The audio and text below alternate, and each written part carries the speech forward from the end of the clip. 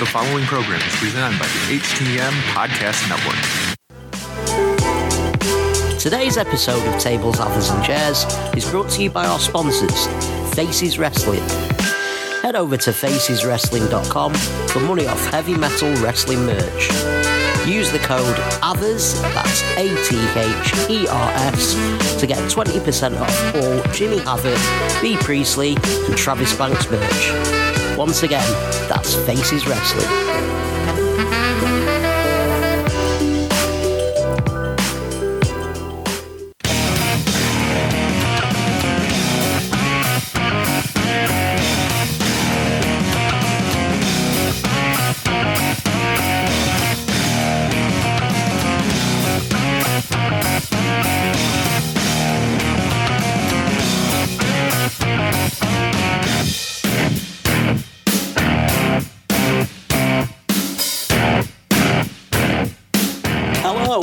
Welcome to another episode of Tables, Others and Chairs here on the HTM Podcast Network. As always, I am your host, Others, and I'm coming to you live from the mean streets of Blackpool, England. On today's show, well, it's an absolute potpourri of pro wrestling, jam-packed show today. We've got a Fight Club Pro review, which was recorded by myself and Andrew Ogden from Graps and Claps. A review of Progress's Chapter 94, Physician Heal Thyself. We've also got previews for the upcoming Summer Sizzler show. That's this Friday, tomorrow. And as well as New Japan's Royal Quest, happening on Saturday. Got a very special guest in for that one as well. And we'll be rounding things off with a preview for NXT UK TakeOver Cardiff. Like I say, jam-packed show. We're going to jump straight into things with the Fight Club Pro review with Graps and Claps, Mr. Andrew Ogden. Good morning, everyone. Welcome to Graps and Claps Audio. This time from room 105 of the Novotel in Wolverhampton. I've only got Avers here. Hi, Avers. Hello. Hello. This time I'm not in my pants like last time we were in Wolverhampton recording a podcast. Bit warm in here. Yeah, close. Close is the word I'd like to use, yeah. It's a good job you had the... you had the bed next to the window, so you had a bit of fresh air. Yeah, well, good tactics, that, getting it window. While I was stewing in my own juices.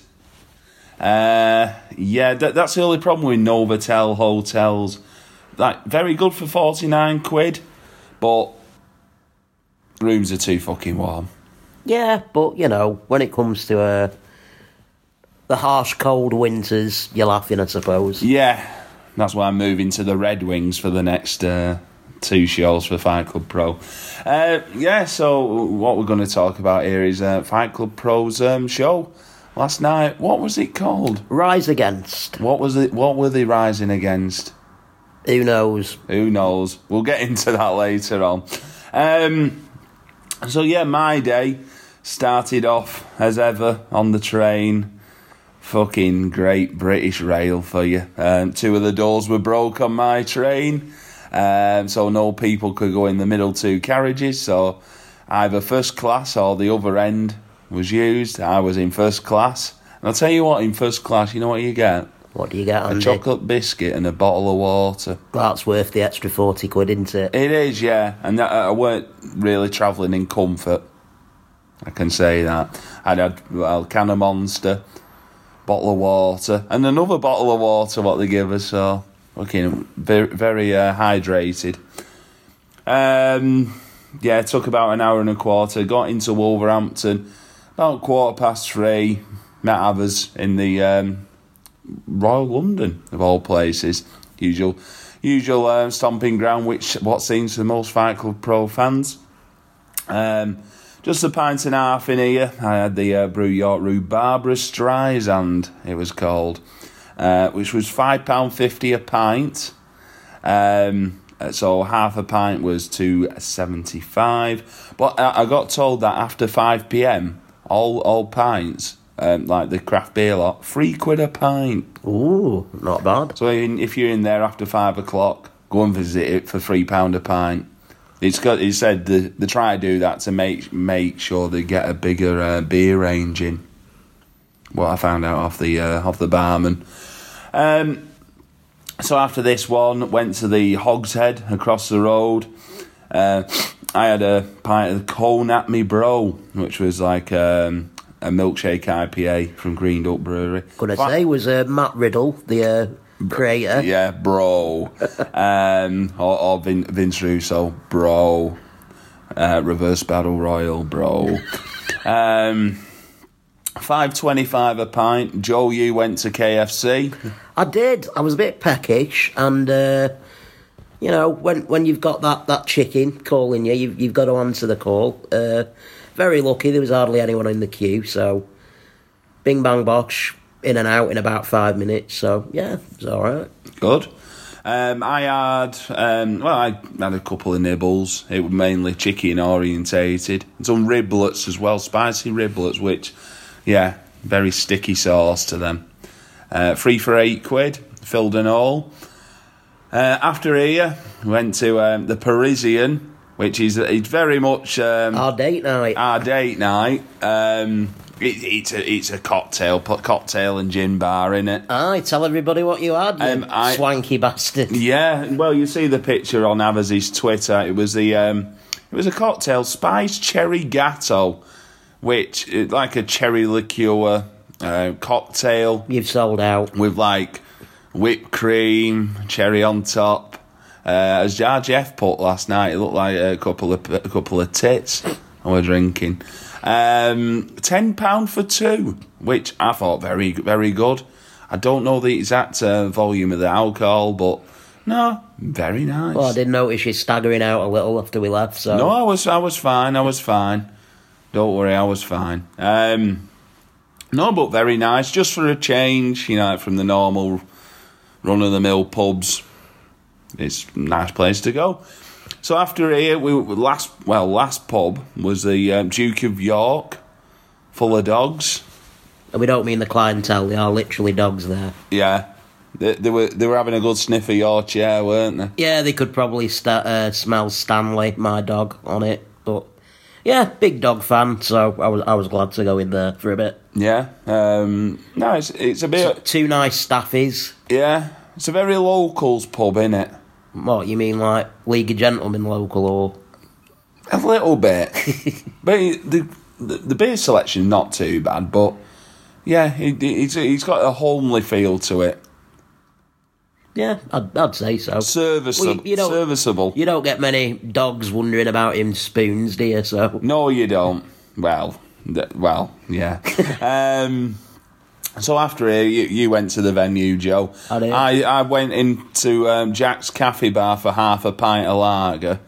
Then got a tap on the shoulder. Will Cooling were there with his mate Hamish, who's like a scientist. Now, because I ended up stopping in there for a good half an hour, 3/4 of an hour. Because like Will and Hamish got like a large mixed grilling, so I tucked into some of their stuff like the cheapskate I am. But Hamish was telling me that his rival in his field of scientistery or what? Scientistery, yeah. Great word. Go on. He's actually a person you won't believe this. He's a Russian. What's he called? Ivan Koloff. No. Boris Kozlov. Oh, fantastic! Yeah, so the real Boris Kozlov is an actual scientist. Da. Yeah, fascinated I was by this. Absolutely fascinated. So got into the venue. They were about a couple of minutes late, weren't they? Standard. I thought crowd. Similar to last time, good 300-400. I'd say slightly more. I'd say about 4-5. 4-5. Yeah, around that mark. We'll call it 400. 400 between friends. Yeah, I think that's generally been the level at the hangar. You know, for like crowd attendance. So we started off. This was international singles action, scheduled for one fall.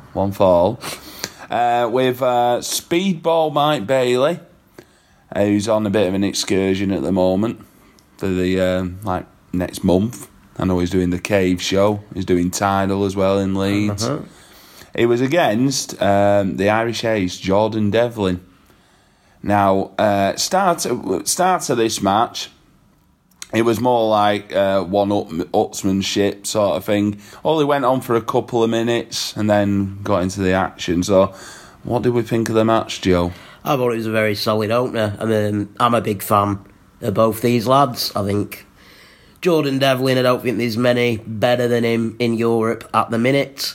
Big fan of Speedball Mike Bailey, remembering having some really good matches towards the end of last year, particularly against Cara Noir in Riptide, Eddie Dennis in Progress.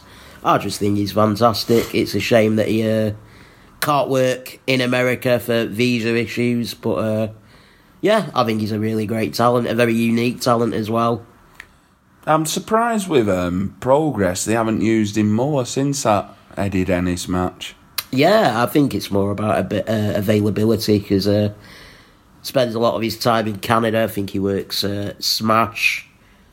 Yeah. So just when he can get over here, yeah, exactly. I mean, you're not going to fly somebody out all the way from Canada just to do shows. I imagine that even with their WWE money, nudge, nudge, wink, wink, they probably can't afford to fly one person out in particular just to do the odd show here and there.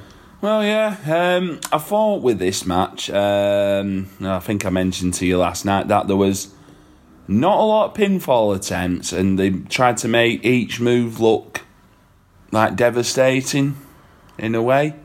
Yeah. Every move meant something. I mean, there were bits where, like, Bailey were doing, like, moonsault knees, and the one bit where he, like, literally missed Devlin on the ring rope, and you just feel for his... Yeah, in later life. Yeah, it's a spot that he does quite often. You've got his opponent's usually on the ring apron, and he'll do, like, a full rotation flip, where the aim is to land on your opponent with a double knees. Devlin gets out the way at the last minute and he lands flush on his knees. It makes a hell of a racket. It does. It looks pretty damn jarring and painful. Yeah. Devlin kept trying to attempt the Spanish fly. Couple attempts here. He got stopped in like on the top rope. But he eventually did it, the Spanish fly.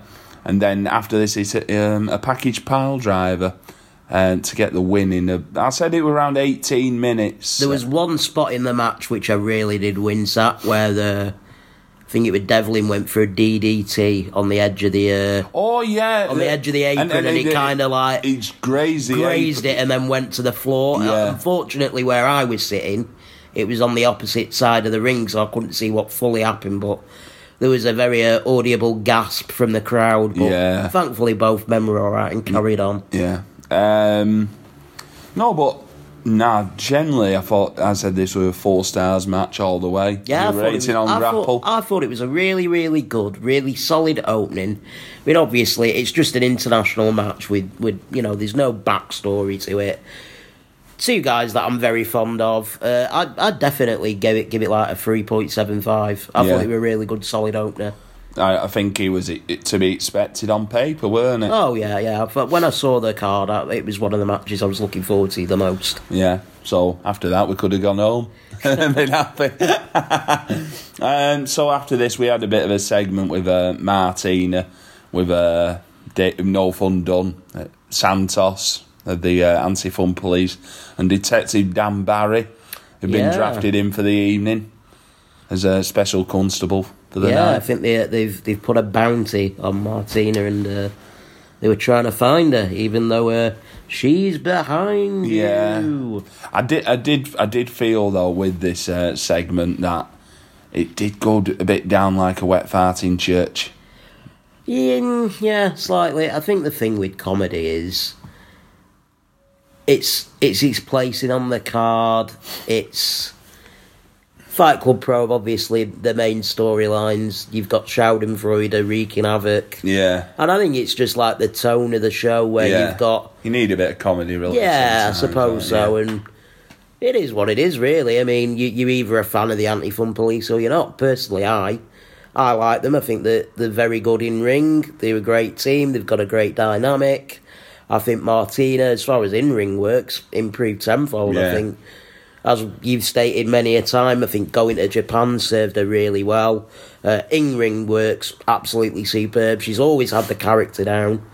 And it's just a case of sensibilities. If you're into the comedy stuff, you would have enjoyed this. If you're not, you probably wouldn't have been. Yeah. Well, generally, I am to the comedy stuff. Yeah, anti-fun police. I'm not like our good friend Shauna, who doesn't like them one bit. But no, there's bits I do like about them. Maybe a couple of bits I maybe don't like about them. But it's you can't love everything. I suppose not. So after this, we had singles action. Well, it was a bit of an open challenge. When Mr. Gabriel Kidd come out. Your best mate. I know you were looking over to me. I weren't ready to get me kick pads on for the evening and whoop his ass. I'll save that for a later date. So Gabriel, who's been on a bit of a winning streak in Fight Club Pro, He has. offered an open challenge out to anyone in the back, and out comes Omari. Former Infinity Tournament winner Omari. I know. Probably get onto that at the end of this match. But what do we think of the match itself? I thought the match itself was great. It was a hard-hitting affair. You've got Gabriel Kidd channeling his inner Stan Hansen, JBL. Yeah. Big Hoss, bad guy. A lot of shit talking to the crowd. He's got one hell of a lariat on him as well. I thought, I was a big fan of the match. I thought Omari looked a lot better than he has recently. I thought there was a bit of fire within him. I thought good comebacks from him. I'm a big fan of his finisher, kind of like an End of Days if you're unfamiliar with him. Yeah, it is, yeah. I think it's called the Big O. The Big O. Yeah, I'm a Big O. But, no, I used the Big O. It was a very good match, I did think. But, especially like the crowd stood around me, I don't think we're invested in it one bit. It's personal preference with some people.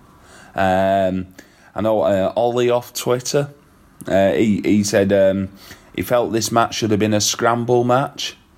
Yeah, it was strange because Fight Club Pro are usually known for having a scramble, and it's not like there wasn't a lot of guys there that you could have used. You had people like Rory Gulak just stood at merch, scratching his arse. Mambo. Chuck Mambo was there, LK Messinger, Elijah. I'm sure there was other people there as well. I'm sure I saw Talia Martins in the crowd. All right. Chatting away. She could have been used. But like you say, my actual issue was the match. Wasn't the match itself. It was more the finish and the results. Yeah. Omari's not really been used to his maximum potential in Fight Club Pro recently. He's kind of been on the back burner with the whole Schadenfreude thing. He was used as kind of a sacrificial lamb, somewhat, in the beginning of that storyline where Walter beat him for his Infinity title. Yeah. And since then, you've not really seen him much. In fact, the only time you have seen him is stamping fans' hands at the entrance gates. Yeah. So he's gone from being the Infinity champion, which is a tournament that gives you a future title shot opportunity, to ring crew. I think the booking of Omari has been very bizarre recently, and Gabriel Kidd's been on a real tear as of late. I think he's won like 3 or so matches in a row. Said that, yeah. And it was just the booking and the finish. It was strange that you had somebody so hot as Gabriel Kidd and somebody that's absolutely stone cold in far as win goes, and Omari getting the win. I mean, there is the fact that Gabriel Kidd is going away to the LA dojo to train with Shibata, so maybe it's a way of writing him off the show for a bit of a tail between the legs at the end, getting the old Did, yeah. But I would have done the result the other way round, all like you said. Had a scramble match, and Omari come out on top there, pinning somebody else instead of Kidd. Yeah. I would have said with Omari. Now you got the natural progression series coming up in London, and he did. I'm sure he did one appearance, didn't he? It was last year's national. Was he in that? Yeah, he was in it last year. Right. And I think he lost in the opening round. Right. It might have been to Ridgeway or something like that. I believe it was, yeah. Right. No, but I was just thinking to myself then, like, I forgot that he was in the natural progression. But yeah, thanks for that. But I'd forgotten he was in that tournament.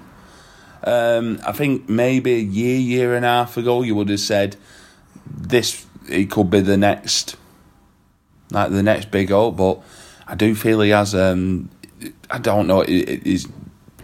Whether it's him, whether it's promotions, he seems to have stagnated a bit. Yeah, and it's a shame because he's a nice lad. He's got a kind of quiet charisma about him. He's a big lad. Yeah. I think he's put a little bit of muscle mass on as well. He has, yeah. It's a shame because, like you say, there's a lot of potential there, but obviously the powers that be at Fight Club Pro have other plans at the minute. Yeah. Here's the interesting one. Match number 3, it was Kyle Fletcher versus Dan Maloney, the driller. Ooh, right. So, I put this down on my notes as one of the most disappointing matches I've seen in quite a while. From expectations, I thought. Because I think Dan Maloney over the last few months at Fight Club Pro has been getting the big shove to at the top of the card. He's looked good in matches, especially with the Will Ospreay one, weren't it? Excellent, yeah. Devlin, he faced. Yes. I heard Ricky Shane Page as well. He beat Ricky Shane Page at his own game in a death match. So yeah. So I thought this could be one where, bloody hell, it looks good on paper. This and could see Dan getting another big victory on the way to maybe facing Mark Davis at a later date. But how did it turn out, Joe? Well, to be fair, I was with Chris East and Alan Boone of Love the Graps fame, and they weren't very high on this match either. I'm a lot higher than a lot of people are on the match itself. I was more disappointed with the finish than anything else. I thought the match itself was fine. You've got two talents like Kyle Fletcher, who himself's been having great matches against the likes of Pac. Again, Will Ospreay, saying that Will Ospreay could probably get a decent match out of you or me. I doubt that, mate. Not with my bloody knees. But yeah, I mean, there was a lot of stalling at the beginning from Kyle Fletcher. Obviously, he's the bad guy. He's got to go out to the ring and powder and antagonise fans. It was slow getting started. I think once it did get started, it was decent. But again, I was not a fan of the finish. I'm never a big fan of count-out matches and results. But I think it was more the fact that Maloney got distracted by Lykos, and then as he was getting in the ring, he kind of got tripped up on the apron by Fletcher, who got into the ring before him. For me, the ending was very weak, and I would have had Dan carry on his winning streak and beating another member of Schadenfreude. Now, I'm going to disagree with you. That's fine. Here. I felt, and I know it was a slow and methodical pace, but the start of the match where Fletcher was sort of refusing to get in the ring, and then it went on, and then Maloney did the old Benny Hill round the ring, chasing after him, and then it went into more. It was worked like a New Japan style, bits slow and methodical. I do feel with Kyle Fletcher though, where he's supposed to be playing the baddie, I didn't see much of it. I did on his entrance, especially when he confronted that little boy at the front. Well, my thing is during the match, and I said this to a couple of people last night, I know, sometimes people have a go at that, like a family-friendly show, with the baddie, and they give shit to the crowd. And Kyle Fletcher was doing none of this during the match. I did feel there were nothing like he'd be booting Dan Maloney, and like while Maloney's down, Fletcher should at least be giving like a subtle wink and a nod, or like a gurn to the crowd saying basically "fuck you" and what To have be you. fair, It does feel at times that I am the baddie in this match, but I'm not going to upset you because I want me 20 quid behind the merch desk after. It didn't feel like an outright baddie. I do get what you're saying, and to a degree I agree.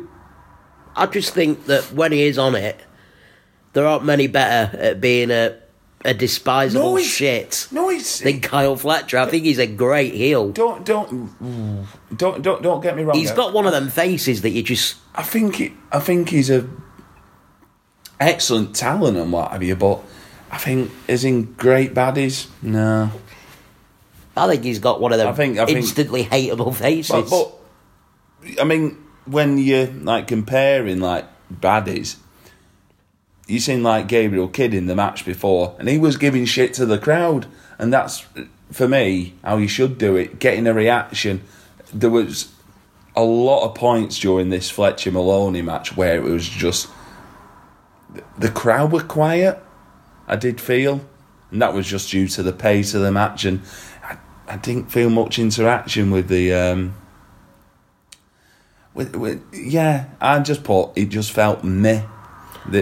I think we can both agree at least on one thing, that the finish of the match. The finish of the match made Dan look an absolute plonker. Yeah. It was Fletcher by count out here. God knows where they go with Dan Maloney. I think their plan was, right, we want Kyle to win, but we want to keep Dan strong, so we're not going to have him pinned. That's my theory on it, and I don't agree with it, but it is what it is. Yeah. Well, after this, we had a beat down of Dan Maloney after Dunkzilla come out, booted him in the cock, and then right in the driller. Yeah. Then, I think he got put through something in the far corner because there were a lot of noise and banging going on. I didn't manage to catch what Maloney had gone through. I couldn't see from my vantage point either. But yeah, this like messed into the next match, which was Eddie Kingston against Dunkzilla Mark Davis.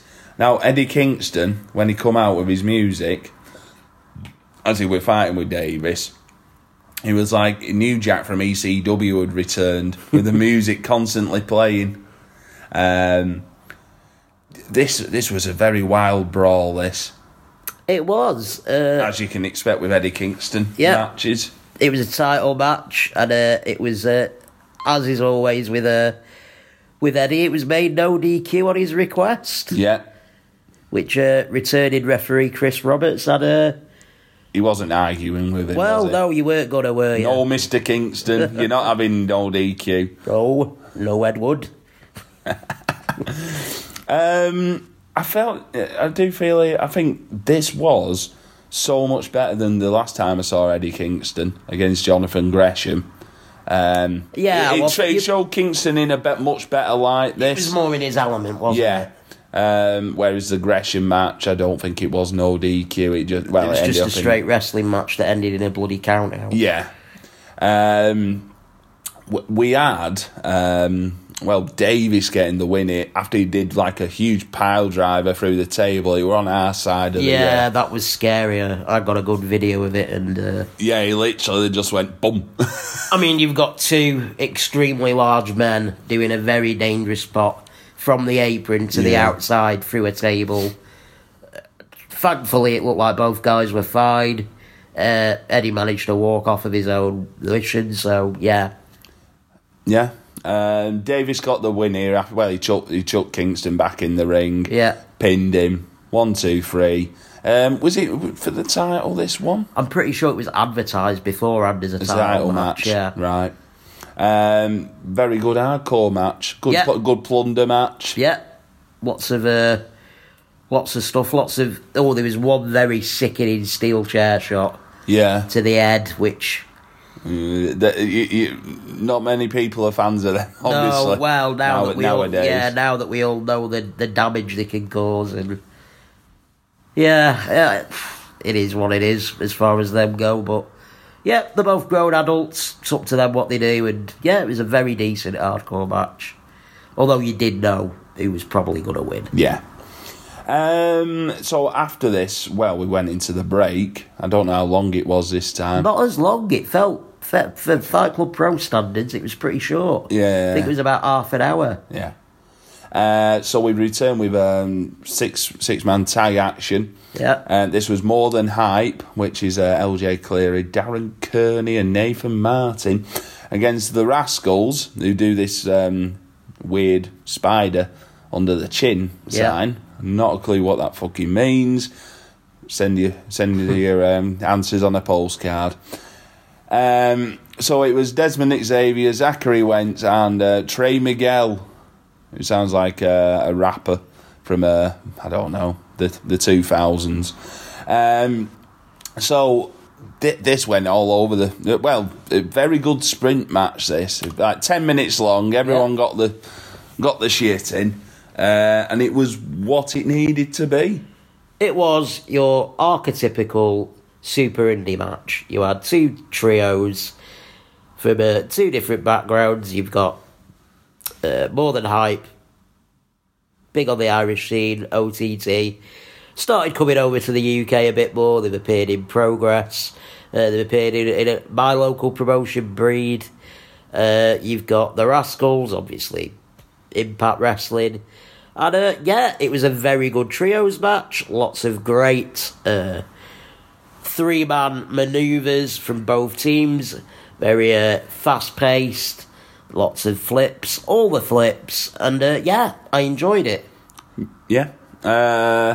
Lots of dives here as well. There was about a 2-minute sequence where I think everybody did a dive. You're like Billy Smart Circus, weren't it? Yeah, Jim Cornette would have fucking hated it, but hey ho, fuck Jim Cornette. Yeah.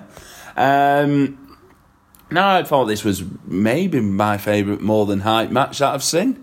Yeah, because I'm not a big, not been the biggest fan of them. Yeah, I think their last couple of performances in Breed have been a lot better. I think it's just getting used to the characters, getting used to their style of wrestling. Yeah. A comment I made yesterday was it was a good match, but I wasn't that particularly emotionally invested.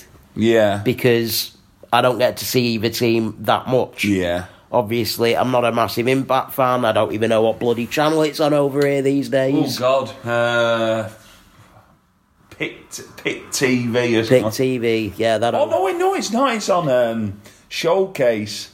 I don't even 192. I don't even think I have that channel. Sky. No, I don't have Sky, so there you go. Yeah. And More Than Hype, like you say, I'm getting more used to them now. I'm getting used to their dynamic with each other, their tandem offense. Like you say, it was a good match. It was a very good opener to the second half. Yeah, it was much needed, I think, to bring the crowd back up a bit. So after this, we had... the result of the last match was the Rascals getting the win with the push moonsault, which is with Wentz and Xavier. Cracking manoeuvre. Yeah. How they do it to Nathan Martin to get the win. I put second best match of the night. But, obviously before the last match had come up. So second last match of the night was the Anti-Fun Police, Los Federalos Santos and No Fun Done against Detective Dan Barry and Session Moth Martina. It started off like Dan Barry had captured Martina, but then the Anti-Fun Police weren't giving Dan Barry any money as a reward. So, yeah, this turned into a tag team match. And you know what? This went better than I thought it would. Yeah, like you say, you might not have been a fan of the comedy or the route that we got to the actual match, but the actual match itself had a lot of fun spots in. I think Martina suplexing Santos from the top rope was he did, yeah. quite impressive. Yeah, sorry. Yeah, like you say, it was kind of a throwaway match, but it was enjoyable nonetheless. Yeah. So we had, it was like a double pin here. We had Barry doing a moonsault slam to Damien Dunn, and Martina doing like a cradle power bomb, a crucifix bomb to Santos, and they got the double pin. Very fun comedy match. Yeah, much better than I thought, I would say. Good 6-7 out of 10, I would give it. So, main event time, it was Chris Brooks of Schadenfreude fame against NXT UK champion, boo. It was none other than the ring general, Walter. Indeed it was. And the match got off to an absolutely tremendous start when Lykos booted ring announcer Fraser Thomas, who won 15 grand on the chase. He did, yes. Fair play to him. But he got booted in the bollocks by Lykos. Lykos went on to give the mic to Chris Brooks. Walter, former member of Schadenfreude, he got booted out by the gang a good few months ago when he signed that WWE NXT UK contract. Brooks was saying, oh, look, it was nothing personal. I think he was trying to butter Walter up a bit. Well, I did think he was trying to butter him up a bit until he told him to fuck off back to his shed in Enfield, obviously referring to the NXT UK Performance Centre, and proceeded to call him a Dominic Mysterio-looking motherfucker, which got the big boot from Walter, who then proceeded to hit the biggest 619 I've ever seen in my life. And then he hit a big splash off the top rope, a la Rey Mysterio, like a rocket launcher. All it was missing was the West Coast pop. Yeah. Oh, God. Could you imagine? Oh, fuck me. The biggest West Coast pop ever. That'd be a 3.5 litre bottle of pop. I think you've got to give a big shout out to J-Mo, Comey Chimmel on Twitter, because I think he was the one that posted that Walter looked like Dominic Mysterio, and since then everybody's been using it, and he's not been getting the credit that he deserves. So Comey Chimmel on Twitter, well done. But I know you put a tweet out, Abbas, but what about the person who put a tweet out a minute before you? Yeah, he got about 1,000 likes, and I'm only on 460. Hang your head in shame, Abbas. 1 minute too. Hey, my fault for actually watching the match, eh? I know. What a dick. So no, this was a wild, this match. Well, you had all the Schadenfreude at ringside. Walter gave them the run around to start off with, and then he got numbers advantage. Like Brooks got in control, and then Walter got back on top. There was bits where I know we were fearing for your life after a guardrail went flying. Yeah, Walter decided to just chuck a guardrail about, which missed me by about 3 or 4 inches. I had to duck, but unfortunately for Chris Brooks, I think it hit him. Chris Brooks really did put in a shift last night. Some of the chops that he got from Walter were absolutely ridiculous. I spoke to Brooks at the merch table afterwards. He didn't speak much back, did he? No, he couldn't. He couldn't speak because he told me from screaming all the way through the match. His chest looked like hamburger meat. If you remember the match with Walter and PCO at WrestleMania weekend a couple of years ago. I mean, like Davis as well. Yeah, his chest was an absolute mess. So, happy birthday, Chris Brooks. His birthday? It's his birthday today, yeah. All right. I'll tell you what, all the best people are born in August. Oh, God, here we go, Jesus. Mark Davis, he was born in August. Who else? Chris Brooks. Who else? That's me. There we go. And there were a point during this match after the throwing of the barrier spot where they come round to my section, and Walter said move, and everyone parting of the season he just flung Brooks through chairs and fuck me. But like Joel said, Brooks put an absolute shift in here. And Walter as well. You know, it's a week away from Takeover, and he brought his working boots. Oh, yeah, I'll give him that. But this match, it went on for a good 15, 20 minutes easily. The thing is, it didn't feel like it, though, No, did it didn't. Which is a sign of a good match. Very good match. But this is where the runnings galore happened. Brilliant. So we had, all the Schadenfreude got in. And Well, first of all, you had Walter was close to getting the win. Lykos pulling the referee out. Yeah. And kneeing him in the face. So that was the end of Roberts. Yeah. Purser come out when they had the pin, weren't it? Yeah, he laid they all ganged up on Walter, laid him out. Yeah. They were calling for the referee. Shea Purser sprinting down. 1, 2, stopped, started attacking Chris Brooks. Then his dad come out, Joel Allen, Yeah. who proceeded to... Take his shirt off and then super kick Lykos. He did, yeah. And that's where it all broke down then from... it ended up in it was like a no contest, so... Yeah. Like Schadenfreude... Probably because all the referees were dead. Yeah, they got double tombstone, didn't Yeah. they? Fucking... What happened then? I'm just trying to get my head around. So like Schadenfreude got on top, and then Yeah, the caster characters the come cavalry down. come down. Yeah. I was like saying to our corner, like, fucking hell, Stone Cold will be coming out soon, Zaki. And so we had Margera come out, weren't it? Couple of ring crew and Couple tradies. of ring crew, yeah. Dan Maloney, he come out. Yeah, Clint Majera came out, but he accidentally cut himself with a pizza cutter, Yeah, didn't he? because we found out last night that he'd had a pizza cut around his neck. And, he dropped it and somehow... And then he sliced his fucking finger off, yeah. On the outside as well, we had that ring crew member do like a moonsault. He's that one who was Omari's friend in Breed. Jack Ball, having a ball, literally.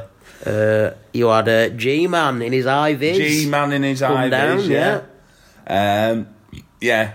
Stone Cold, Martin Zaki. Yeah, Zaki come down, like looking like he was carrying 2 rolls of carpet or one under each arm.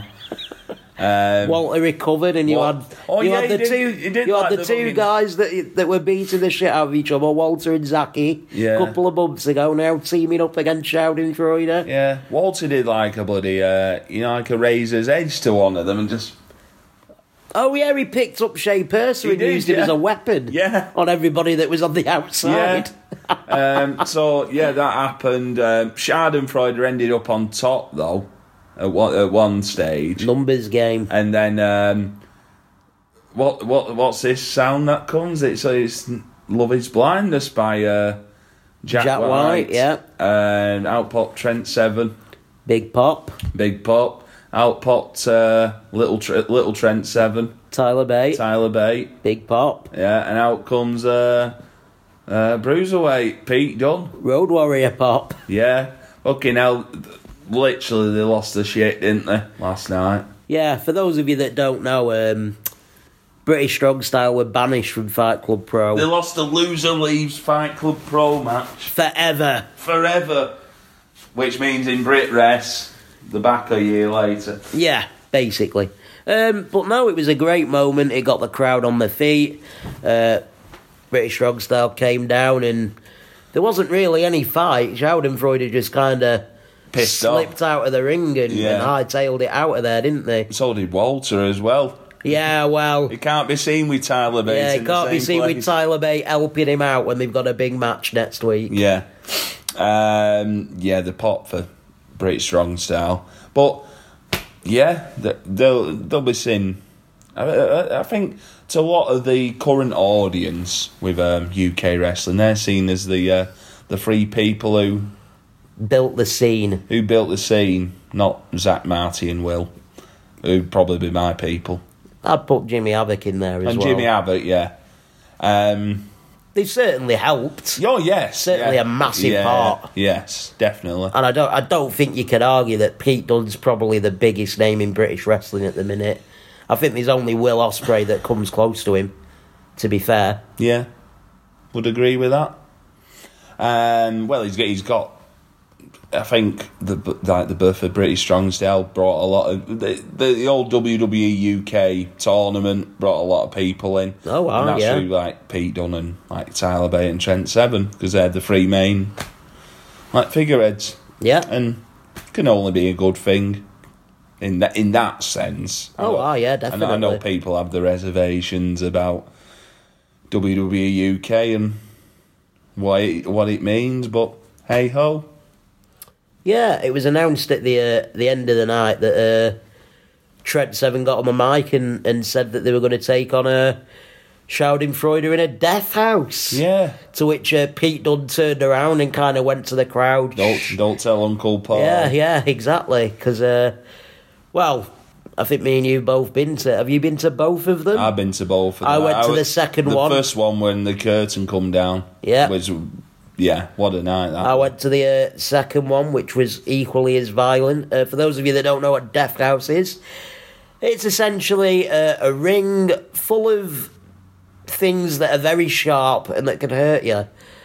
Stuff like light tubes, carpet gripper rods, glass tables, a big fuck-off scaffold that somebody usually falls off and goes through stuff at the end. Yeah. They're not the safest of matches, which is why they do them only once a year. So I'm sure that WWE will be absolutely delighted that three of their big guys in the NXT UK division are possibly going to be taking part in such a match. Well, thing is, they didn't exactly say the names. No, he just said he's leading the team. Yeah. Trent Seven. Well, maybe it's just Trent. You don't know, do you? Because I'm sure Ricky Shane Page were on the last running, weren't he? Yeah, so was Clint Majera, so was Martin Zaki. So was Dan Maloney. Yeah, so we don't know the exact team, but maybe it's just Trent. Yeah. Maybe they just see him as the expendable one. Yeah. They don't mind him getting cut to pieces. Yeah. No, it's... Well, you just have to wait and see, I do think. But no, great angle to end the show. Yeah, fantastic. I think the second half much outstripped the first half. Yeah, I'd agree with that. For me. Solid, I'd say 6.5, 7 out of 10 show for me. I would probably go the same. I would definitely give it minimum 6.5. Yeah. I think match of the night was Jordan Devlin and Bailey. I think Walter Chris Brooks was in there. Yeah. If it had a full conclusion, maybe. Yeah. Very good match, and also more than hype against the Rascals. So if you're checking Fight Club Pro out on VOD, go and check them matches out. Probably skip Kyle Fletcher and Dan Maloney for me. I did feel though, like at the end of the night, with I know Dan Maloney got the last bit where they did the entrance for him. I think his stock went down tonight. Yeah, I think they kind of hurt him by not going out. I don't think it would have hurt Kyle Fletcher because he's a tag team champion. It wouldn't have really mattered if Kyle lost. Yeah. There was a lot of strange booking on that show, especially in the first half. Yeah. But like you say, I thought the second half was absolutely fantastic. Even the matches that weren't so good, I don't think you can fault any of the wrestlers' endeavour. I thought Gabriel Kidd and Omari put in a great shift. Thought it was a good match. I thought Kyle Fletcher and Dan Maloney put in a lot of effort in their match as well. I think the main issue for me was some of the booking in that first half. But second half, absolutely superb stuff. But I think, I would say in general, I think Fight Club Pro has been very good for the last 6 to 8 months. Yeah. It's been one of my favourites to come to. Most definitely. Because thing is, I don't go to many of the big promotions. Because I get me fix on the undergrounds. But now Fight Club Pro, I do go to. I've been to most of their shows recently and thoroughly enjoyed it. I went for a pint in the Gifford after with Andrew Carberry and Dylan Shah. Just had a quick pint in there. My expectant father was outside Avers saying, "Are you not bloody coming home yet?" So now we went back to the Novotel. Had a drink at the bar. Got to bed about 1:45. Yeah, long evening, but hey ho, good evening. So yeah, that's it for the Fight Club Pro Rise Against review. So where can we follow you, Avers? You can follow me to Spoons and then to Scotland for a bit of football. Yeah, it's Rochdale Blackpool today, so after we've done this recording, I'm going to beat him up. Yeah. But no, if you're going to look for me on Twitter, at Others Chairs. And if you want to follow my YouTube page, that'd be lovely. Just look for Tables, Others and Chairs. Good stuff. You can follow me as ever at Oggy Part 3, OGGYPA also check out my usual stuff on Pulse Wrestling every month. 20 minutes of me talking about the undergraps to a Canadian audience who don't know what's going on.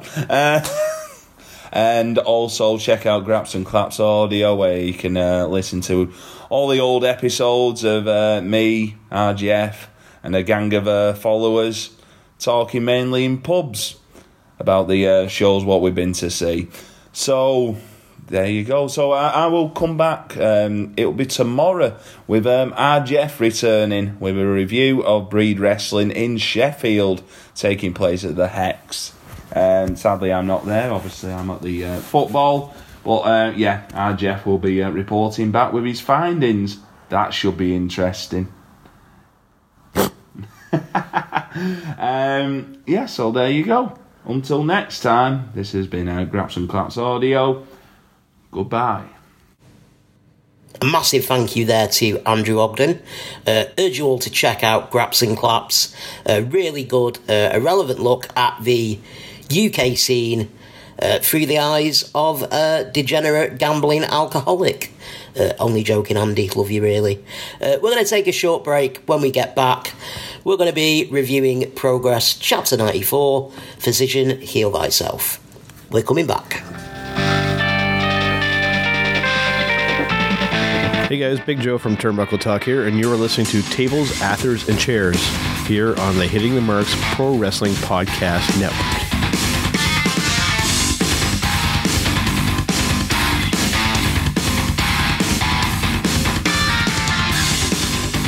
Last Sunday saw Progress Wrestling's Chapter 94, Physician, Heal Thyself, live from the Electric Ballroom in Camden, London. The main takeaway from this, there's quite a few empty seats, lots of contributing factors to this. Some will say that it's a downturn in Progress's fortunes, which I can understand where the argument might be coming from there. They lost a lot of star power with a lot of NXT UK guys not being able to perform. Your likes of Pete Dunne, Tyler Bate, there was no Jordan Devlin or Travis Banks on this card either. Regulars on the Progress roster from years gone by. But I think also you've got to bear in mind it was the bank holidays. Still a lot of families away on holiday with their children. If you lived up north, you would have struggled getting to the chapter, as there was a train strike down in London.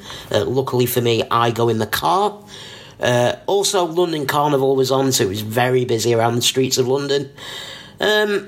And it didn't sell out, which means those that had season tickets couldn't resell them. You can only resell Progress tickets if it's a sellout. Thankfully, it looks like Progress management have addressed that situation. An email sent out to all season ticket holders today saying for the remainder of this year, if you can't make it and it doesn't sell out, you can still sell on your season tickets. So good to see that common sense prevailing there, and well done to Progress management on that one. The main theme running out this chapter was the women's tournament. They were doing a women's title tournament to decide who would go on to face Meiko Satomura at Alexandra Palace in a few weeks' time. And Chapter 95, Still Chasing. The women involved in the tournament were as follows. You had a defending champion, Jordynne Grace. She was defending her championship in the semi-final against Dani Luna. And Chikara, she was facing Nina Samuels, a late replacement for Candy Floss, who was unfortunately ill. Best wishes to Candy Floss. Hopefully she's feeling better soon. The tournament kicked off with Nina Samuels versus Chikara, a really good, solid opening match here. I'm a big fan of Chikara. I think her facial expressions, absolutely gold. She's really good at selling a move, selling shock, exacerbation if somebody kicks out. Big fan of Chikara. I've shown the young, I think she's 18, 19 years old. She's got a very bright future ahead of her. Unfortunately, wasn't to be for her today. Nina Samuels winning via roll-up.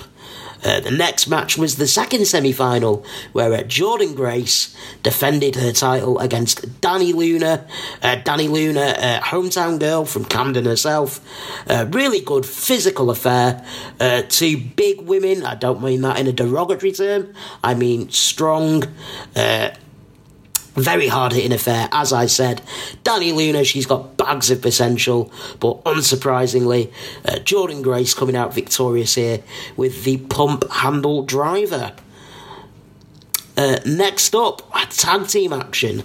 The South Pacific Power Trip, the team of Niwa and TK Cooper, they took on the returning Anti-Fun Police, Chief Deputy Dunn and Los Federales Santos Jr. This was a great match. I really enjoyed this stuff.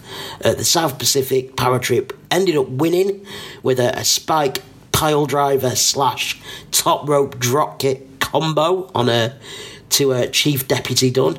As I said earlier, there was no Travis Banks with the South Pacific Power Trip.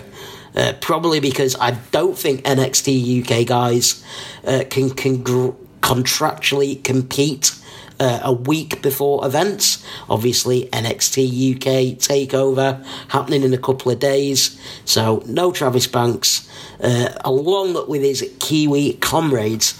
A very fun match with a few shenanigans, considering it was an Anti-Fun Police match. Nothing really to be surprised about there.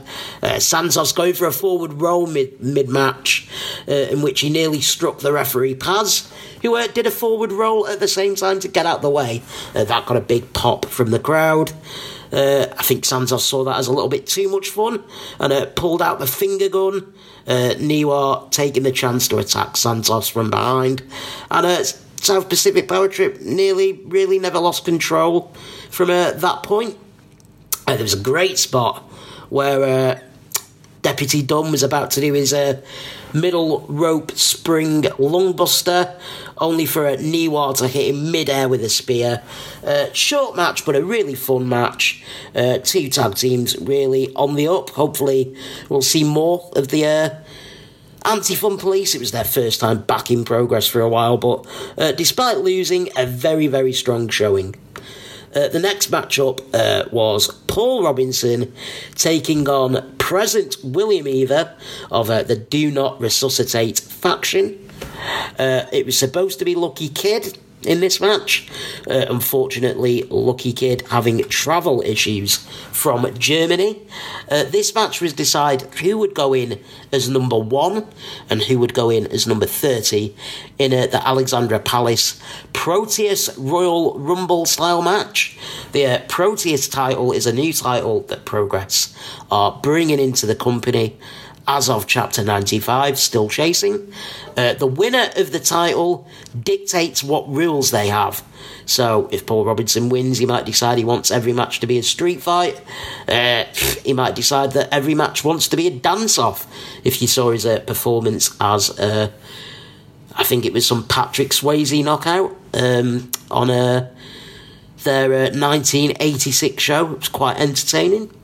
Anyway, back to this match. It was won by present William Either, winning with a crucifix powerbomb razor's edge type manoeuvre.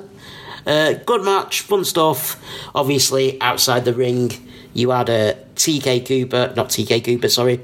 Spike Trivet and Chuck Mambo acting as distractions. It was basically a 3-on-1 match with Robbo fighting the three members off of Do Not Resuscitate at various times throughout the match. Very interesting to see Paul Robinson as a fan favourite. I guess he kind of turned after his little speech that he gave before his match with Walter, a match that he also very narrowly lost to the big guy. It's strange, but he seems to have garnered a lot of fan support, and it'll be interesting to see Paul Robinson as a face going forward. So present William Eva, he'll be entering the Proteus Rumble at number 30. Paul Robinson, if he wants to win it, he's got to do it all the way through from number 1. Next matchup, we had Aussie Open taking on Do Not Resuscitate, the team of Spike Trivet and Chuck Mambo. This match was for number 1 contendership for the Progress Tag Team titles, currently held by the Grizzled Young Vets. I believe that this match will be happening again at Alexandra Palace. Aussie Open winning with a double pump handle slam. A long match that started kind of as a squash by a DNR by Aussie Open. Eventually Eva came out and, I'd say even the scores, but tipped the balance into the favour of Do Not Resuscitate. They got control for a bit. Trivet eventually getting a bit frustrated that they couldn't put them away with a numbers advantage, and ended up punching referee Joel Allen in the face. And all three members Do Not Resuscitate getting in the ring, giving them a beat down, but then Paul Robinson runs down for the save to even the odds. And Aussie Open gained control, pulled off the victory, and it will be them on their way to Alexandra Palace for a tag team title match with the Grizzled Young Vets. Next up, we had Eddie Kingston taking on Chris Brooks. The winner of this match getting to decide the rules, the stipulation of the match between CCK, the team of Chris Brooks, Jonathan Gresham, and Lucky Kid, against LAX. LAX and Eddie Kingston, of course, at the Natural Progression Series on September the 14th at the Electric Ballroom the day before Alexandra Palace and Chapter 95 Still Chasing. This match started very much in a wild brawl all over the arena. At one point, Eddie Kingston decided to go over to Chris Brooks' merch table, dumping all of his merch onto the floor, bringing the table into play. Unfortunately for him, he got suplexed onto it, didn't land flush on it, kind of only caught his calf and was limping for the rest of the match. They must have brawled for a good 5-10 minutes outside of the ring, and Chris Brooks getting yeeted all the way across the chairs, Eddie sternly telling people to move, parting of the seas and really getting chucked about all over the chairs. Absolute carnage. Eventually, after about 10-15 minutes, the match got in the ring and the bell actually rang. Eddie Kingston, in the end, coming out victorious via count out, which is kind of ironic, seeing as Eddie Kingston lost a match to CCK stablemate Jonathan Gresham in Manchester via count out. Chris Brooks put out on the stage. Eddie Kingston managed to get back, beating the 10 count there. The stipulation was indeed picked by Eddie Kingston, and it is going to be no count out, it's going to be no DQ, it's going to be a street fight at the Electric Ballroom on the 14th of September, and very much looking forward to what possibly could be one of the last LAX appearances before they sign for a certain company. Next up, it was the final of the women's tournament. Jordan Grace taking on Nina Samuels.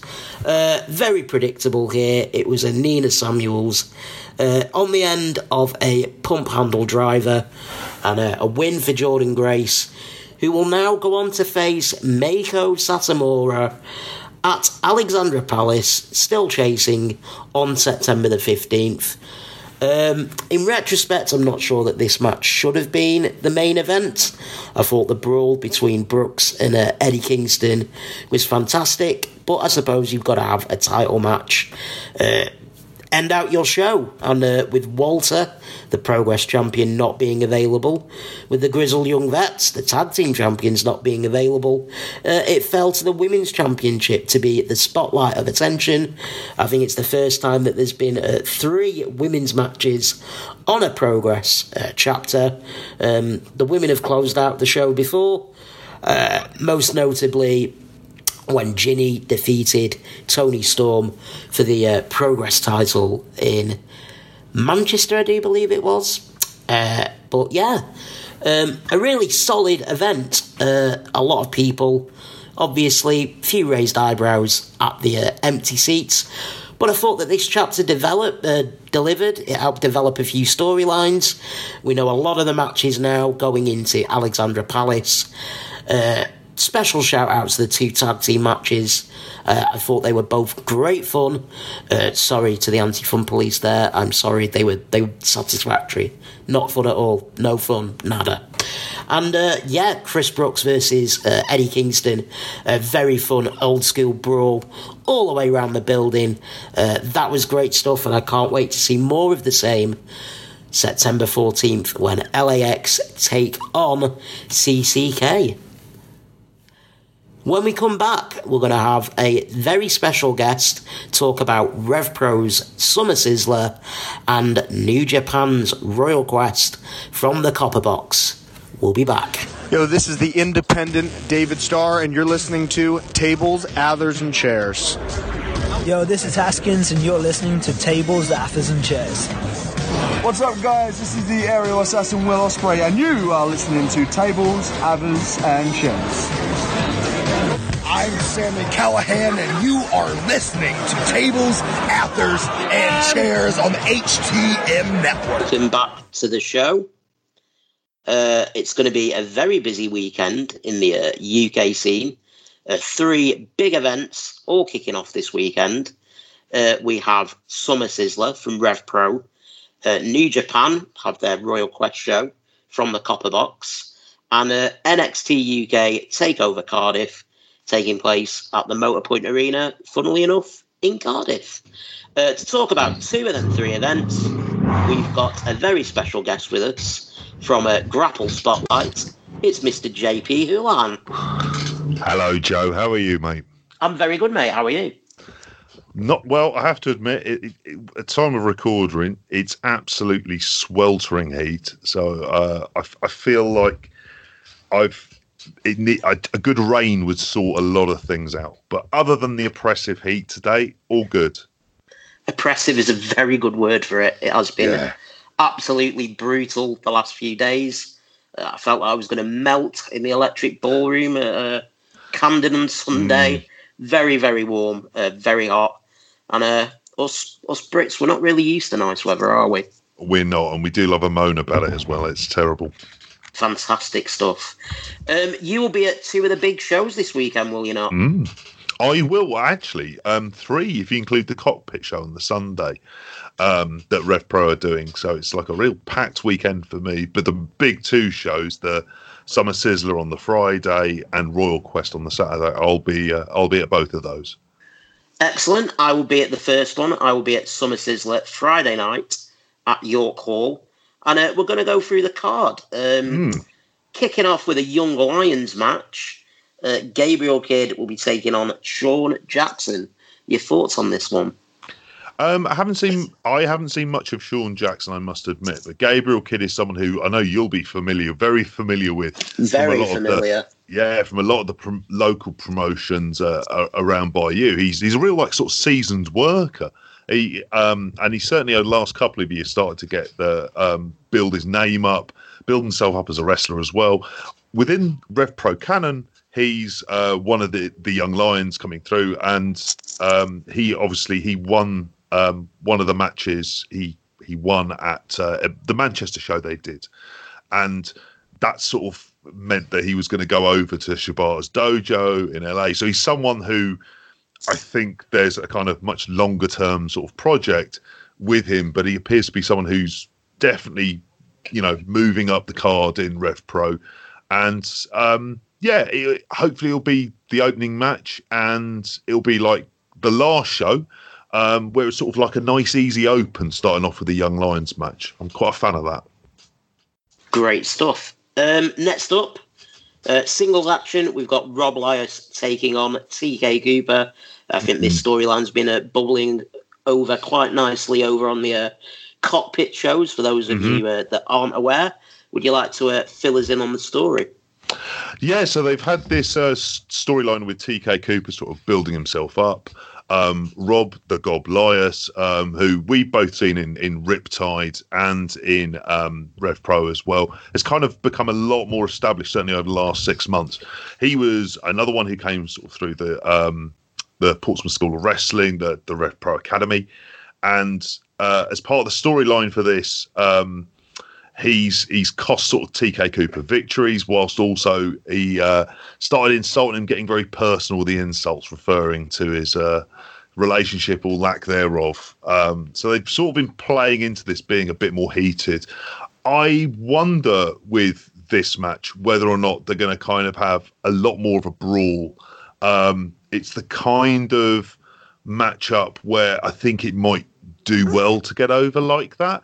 And I've liked what I've seen of TK Cooper recently, and as someone who's, hopefully having his kind of character and his stature rebuilt with some good matches. A good heated brawl here would be, for me, the right thing to do.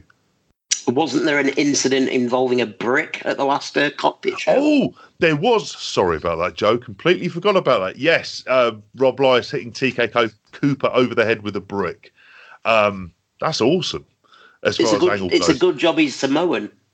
He is. Exactly. But that's like a kind of good 1980s Memphis style angle, which I'm all for those. I like that retro stuff. So it's been one of these that if you follow the cockpit shows, one of these matches that it'll be something where you get that kind of storyline in there.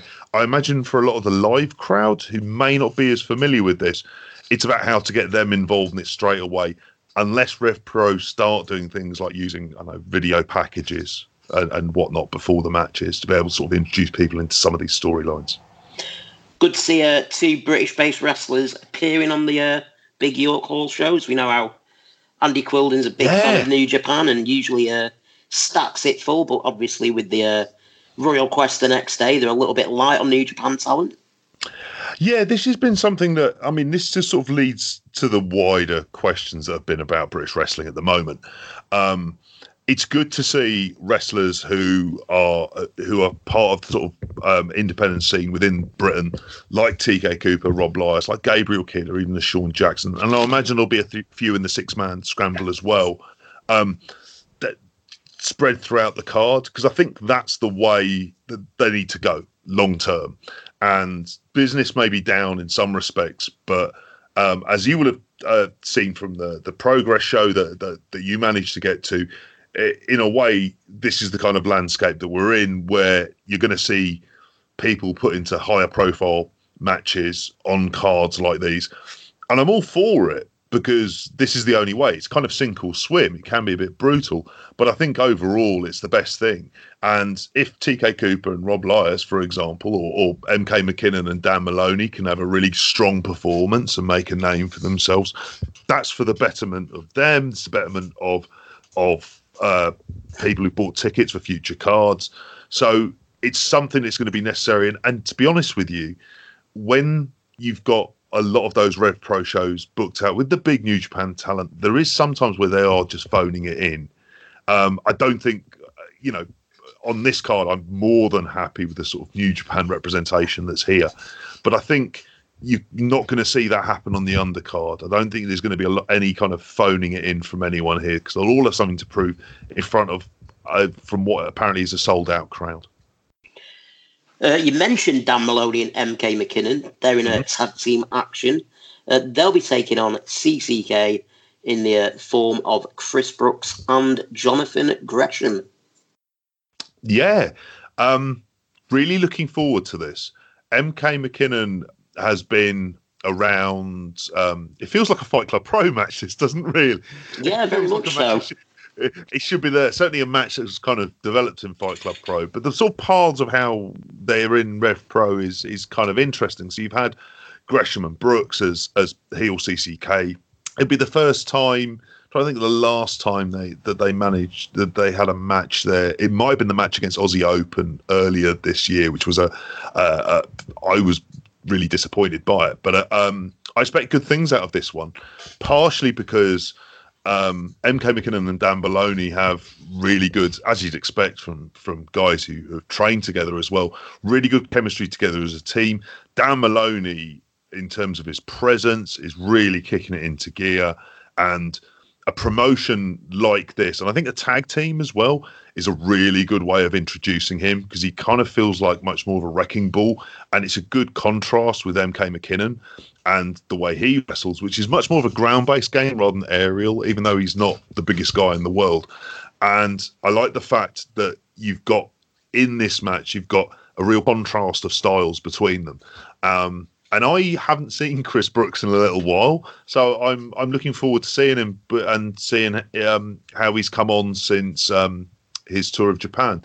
Yeah, I think there's a lot to look forward in this match, and hopefully it will show a bit of sort of long-term solidity in the tag team division in Rev Pro. Well, you mentioned the tag team division in Rev Pro. We've been going through the Road to Royal Quest tag team tournament.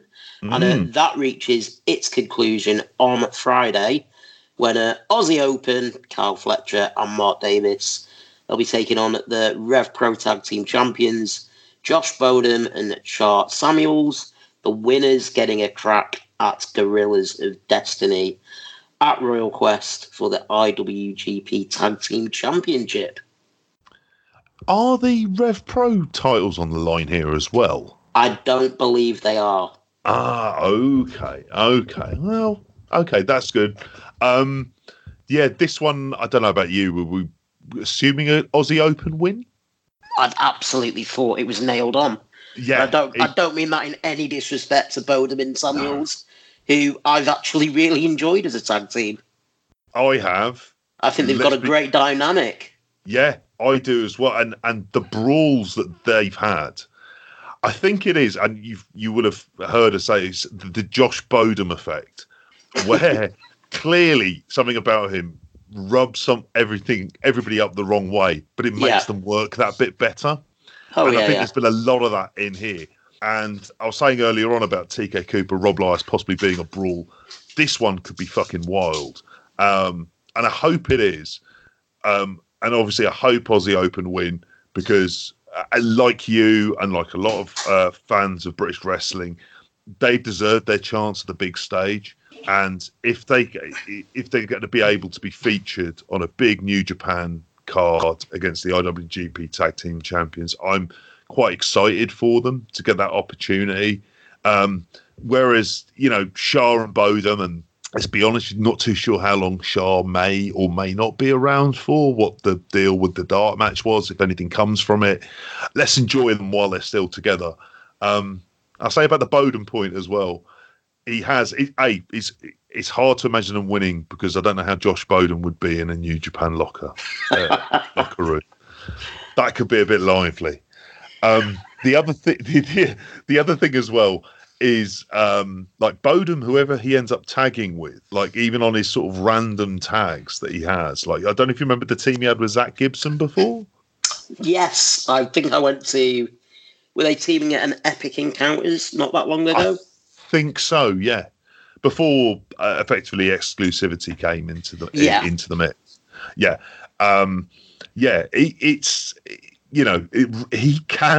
He does bring something out in matches. I'm really looking forward to this one. I can see this one being the sort of first half main event that is a bit brutal.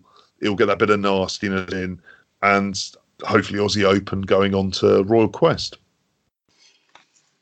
Next up, Rev Pro Undisputed British Cruiserweight Championship match. El Phantasmo will be defending his title against Michael Oku. And this was set up lovely with Oku getting a pin on Phantasmo at the cockpit. Michael Oku. What can we say about him, Joe? He's having a pretty good year, isn't he? He's having a great year, and he appears to have his head screwed on. He seems to work really hard. Matches I've seen him in this year have always stood out. He's got presence. He's just a natural baby face. And Phantasmo, as much as there are aspects of his heel turn that I'm not necessarily a fan of. Overall, as being a dickish heel, I think he's done a really good job.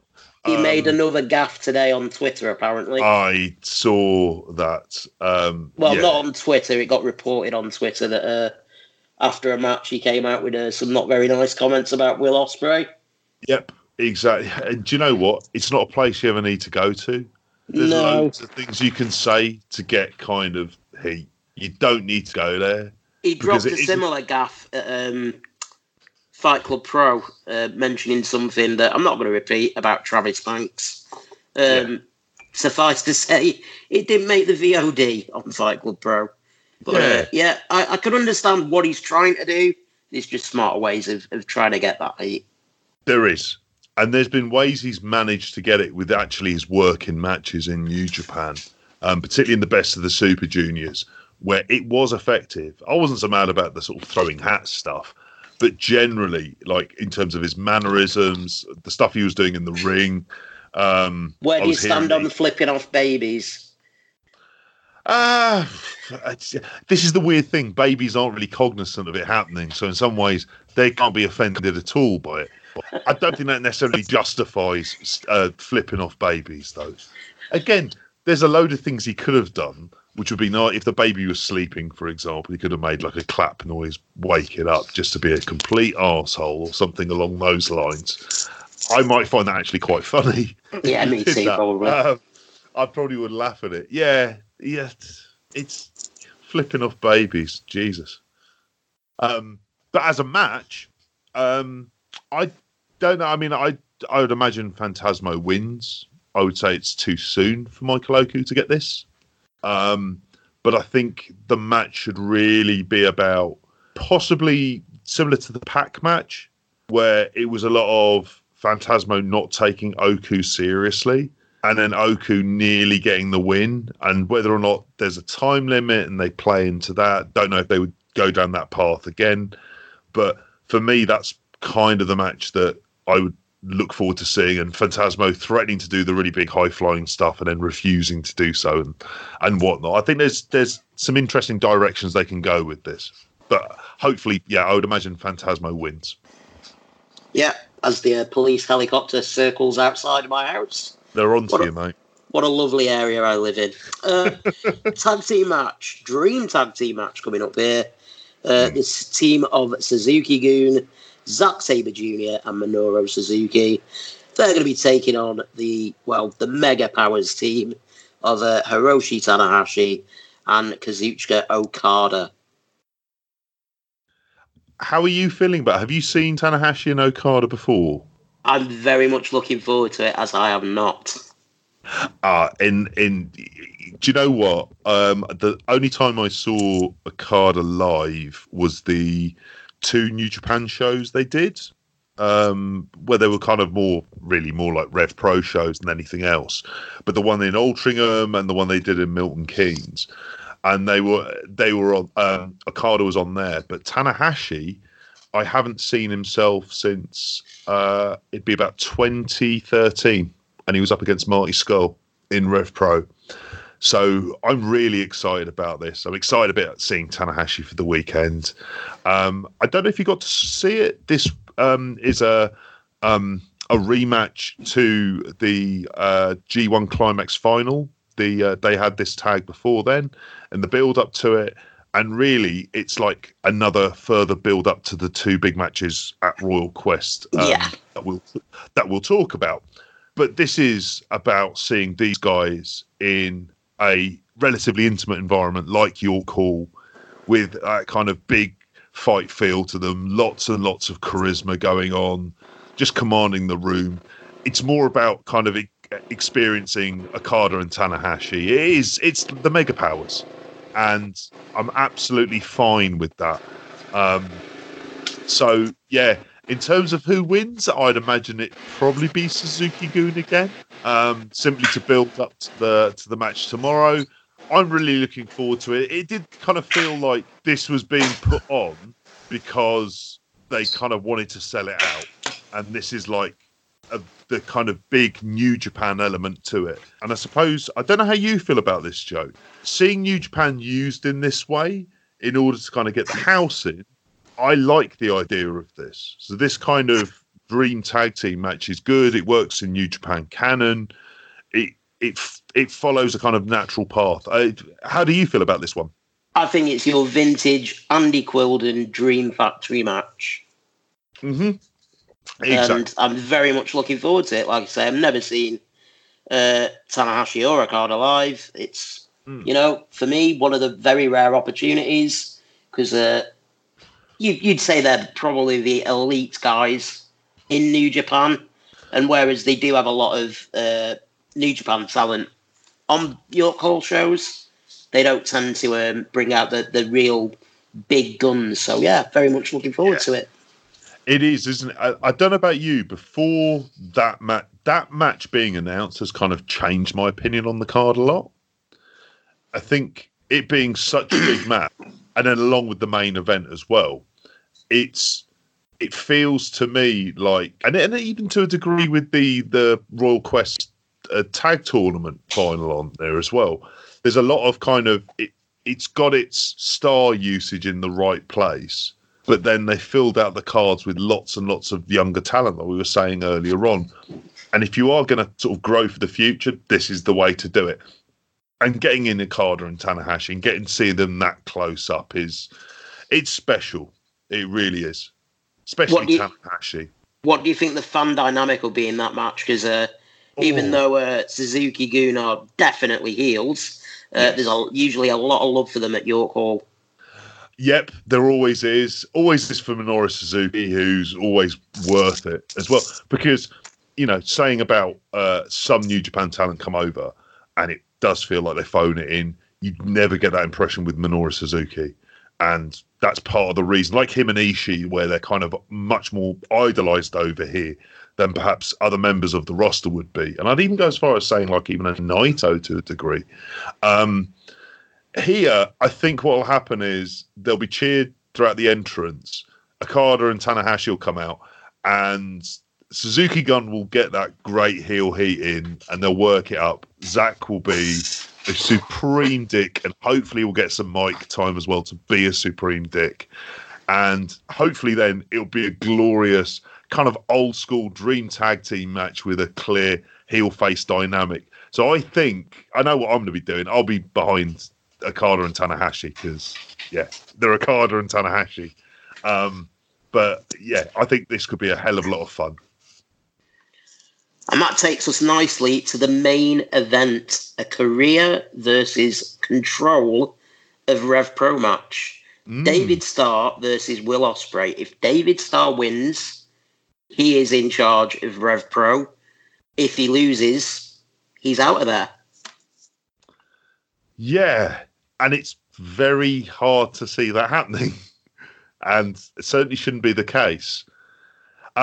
It's a fascinating match, this. And it can go in a lot of different directions. And I have to say, it's been a little while since a kind of Rev Pro storyline. I'm trying to think of another Rev Pro storyline like this, which is a sort of Rev Pro main event, which has these kind of stakes to it. It's difficult because you've kind of got the hottest indie worker throughout sort of Europe versus someone who was that and is now on his path to sort of New Japan greatness. I think this could be great. I think this could have shenanigans galore. I'm hoping David Starr wins because it would... I'm fascinated to see what they do. Rev Pro don't tend to do these kind of storylines. So it's an unusual path for them to go down. But I sound very high on this card, and I am. And this match, I mean, I'd imagine it would be going on last. I could see all sorts of shenanigans. I was talking about this with my Grapple Spotlight co-host, Joe, Rev Joe, who's absolutely convinced that Chris Roberts hasn't really left and that he will play a part in this. And we might get Andy Quildan as special referee at some point if something happens during it. I think we could have Shea Purser involved. I think there could be loads of shenanigans that happen in this. And I think that's possibly the way, I'm fascinated to see what happens here, just from a kind of storyline perspective and where they go with it.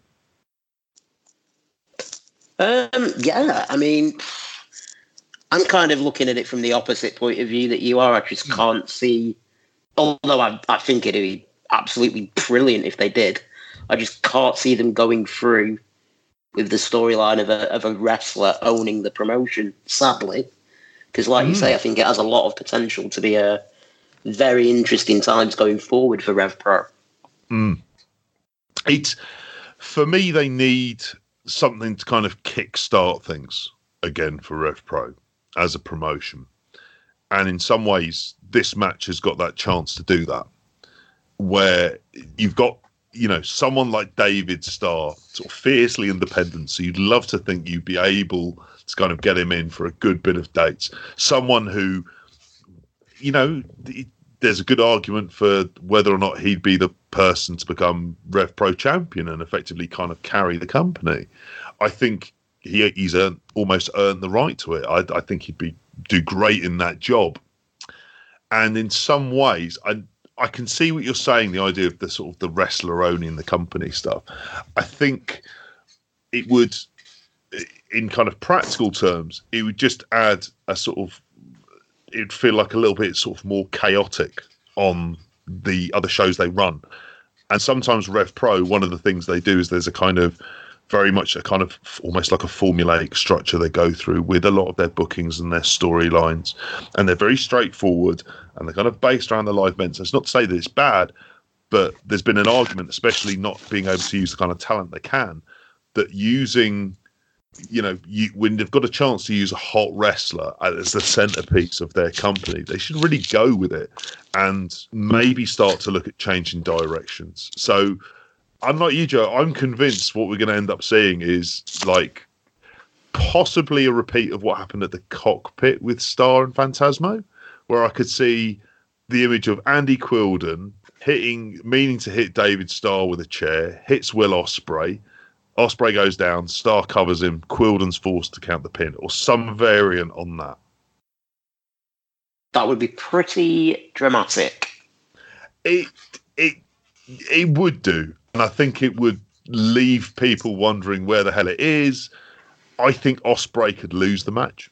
And I don't think he loses anything in it. And especially he got a screwy finish as well. Yeah, plus he's hardly ever over here now. So exactly. Yeah, there's nothing to kind of... I don't know what they can do with like his... I don't like the idea of saying that a wrestler's fired when you know really that they're not going to be fired as well. Whereas I find the other direction of it just a bit more intriguing, just from a storyline perspective. Absolutely. The next day is the big one. New Japan Pro Wrestling Royal Quest. From the Copper Box. I believe they've sold around 6,000 tickets last time I checked. Yeah, about 6,000 tickets. That's what I've seen. There's still tickets up on Twickets as of recording today. I can imagine it'll be pretty close to sell out. Certainly looking around the sort of 6,000 mark, I believe they've got it set up for somewhere around, I think it would be about 7,000 max if they were going to do it. But then you wonder if they'll have a screen or some sort of entrance way as well where they can cordon it off. But it looks a fantastic arena. Have you had a chance to visit it yourself? I haven't visited. I saw it obviously during the Olympics, the Paralympics as well. I think a lot of the wheelchair basketball was played there. Yeah, it looks a really good arena. The only problem I envisage is it's on the same day that West Ham play at home. So could be a bit of congestion, bit of traffic. There will be. I'll be leaving it, and I don't know if you've heard about West Ham as well, but things can get lively there. Like I can well imagine. Yeah, and you're right. It's right next door to it as well. It's like a really nice part of the world. Like normally, I went there during the Olympics myself. Hadn't been to the Copper Box before, but everything I've seen of it, primarily on TV, it looks like it should look really good for a major production. If they can get some kind of screen in there as well, then I think it could look pretty great. It looks like it's well set up for a major wrestling show, and a crowd around 6,000. That's good going for New Japan, who don't have any television presence in this country. And, it's obviously with everything else going on that weekend as well, still being able to kind of draw that kind of a house. And I'd imagine it would be bigger than what NXT UK are set up for in Cardiff. I'm not quite sure of the configuration. I guess we'll get to see on Saturday. Yeah. Let's dive straight into the card, shall we? Mm-hmm. It is a full New Japan card, starting off with Taguchi, Shota Umino, and Ren Narita taking on Roppongi 3K, Rocky Romero, Sho and Yo. Yeah, this one of the things I wanted on. Did you get a chance to go to the New Japan shows they did with Rev Pro before, the Strong Style Evolved tour? And sadly, I did not. One of the big complaints, you probably would have seen this, one of the big complaints about it is it didn't feel authentic New Japan. And by that, it meant that it didn't have the Japanese ring announcer or the Japanese canvas, and it didn't have Young Lions. Now, in this one, they've got two Young Lions in there, in Ren Narita and Shota Umino. And every New Japan card, certainly they're big cards, but regardless, they always have a couple of Young Lions who, just to explain, are younger wrestlers who are going through their training at the moment, only allowed to use very basic moveset, can only wear sort of black trunks, black boots to begin with, and then over time they might graduate to getting knee pads. And Shota Umino is kind of like at the top end of those Young Lions here. So this match will be really good. Ren Narita was really good in the Best of the Super Juniors tournament as well, and he was a late replacement, I think, for Philip Gordon. Ryusuke Taguchi, there'll be lots of the sort of good comedy spots from him, which is a great way to open up the card. Sho and Yo, Sho in particular has that look of a real junior star about him as well, and you can tell that they're very high on him at the same time. And Rocky Romero and even Yo, he kind of gets somewhat sort of lost in the shuffle, but I thought he had a good Best of the Super Junior. And Rocky Romero, he also had a great Best of the Super Junior tournament. So as far as a match like this goes, it'll be 10 minutes. One of the Young Lions will either get pinned or submitted, but it'll be great fun for it being on. And it's like a really good kind of traditional open warm-up. So I'm very pleased with that.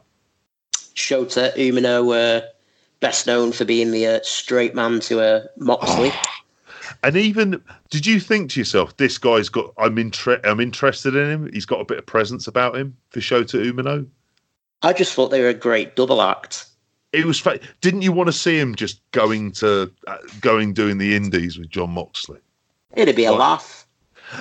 When he gets to go on an excursion, I hope to God somebody decides to do that, to book him with Jon Moxley in the States, or, hopefully, fingers crossed, in the UK, have him working that kind of, because that would be absolute dynamite. Calling him Shooter as well. Just even his facial reactions to it would just, that was between Jon Moxley, my God, what a guy. Yeah, much better than that Dean Ambrose fella. Yeah, exactly. Much better. Kota Ibushi and Juice Robinson be taking on Takahashi and Hikuleo. Yeah, one of the things, and we're going to talk about it with this match and the next match as well, I suppose the fact that Kota Ibushi isn't in a big featured match. I'm not so worried about that. It'd be the first time I will have seen Kota Ibushi live. As well, but a big fan of him and Juice Robinson. It starts to slip when you see who they're up against, because I must admit, like Yujiro Takahashi, as someone who went through that dojo system, went on an excursion to Mexico, tagged with Naito, was set up for a feud with him, and has just never shown anything else since then, other than he just does his Tokyo Pimps gimmick. Hikuleu's been over with Rev Pro for a bit, and he's absolutely gigantic, but obviously he is very green, but he is getting better, but he's someone that's going to take a good bit of time. So he's like the New Japan Big T. He is the New Japan Big T, and I think I will have a better idea how he is by the end of the weekend, because I could see him easily being that 6-person scramble. It's just the big bloke they dive onto that's going on the night before at Summer Sizzler. So for this one, I'd expect Hikuleu gets pinned. It's more about the star presence of Ibushi and getting to see Ibushi there. And I think that in and of itself is, I think that's kind of special. And I'm all right with him not being in a featured match, particularly as he's just won a G1. LIJ against Bullet Club up next. Tetsuya Naito, Sanada taking on Jay White and Chase Owens. Yeah, this will be a fun one.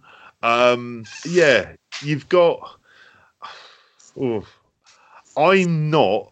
certainly not the biggest Jay White hater.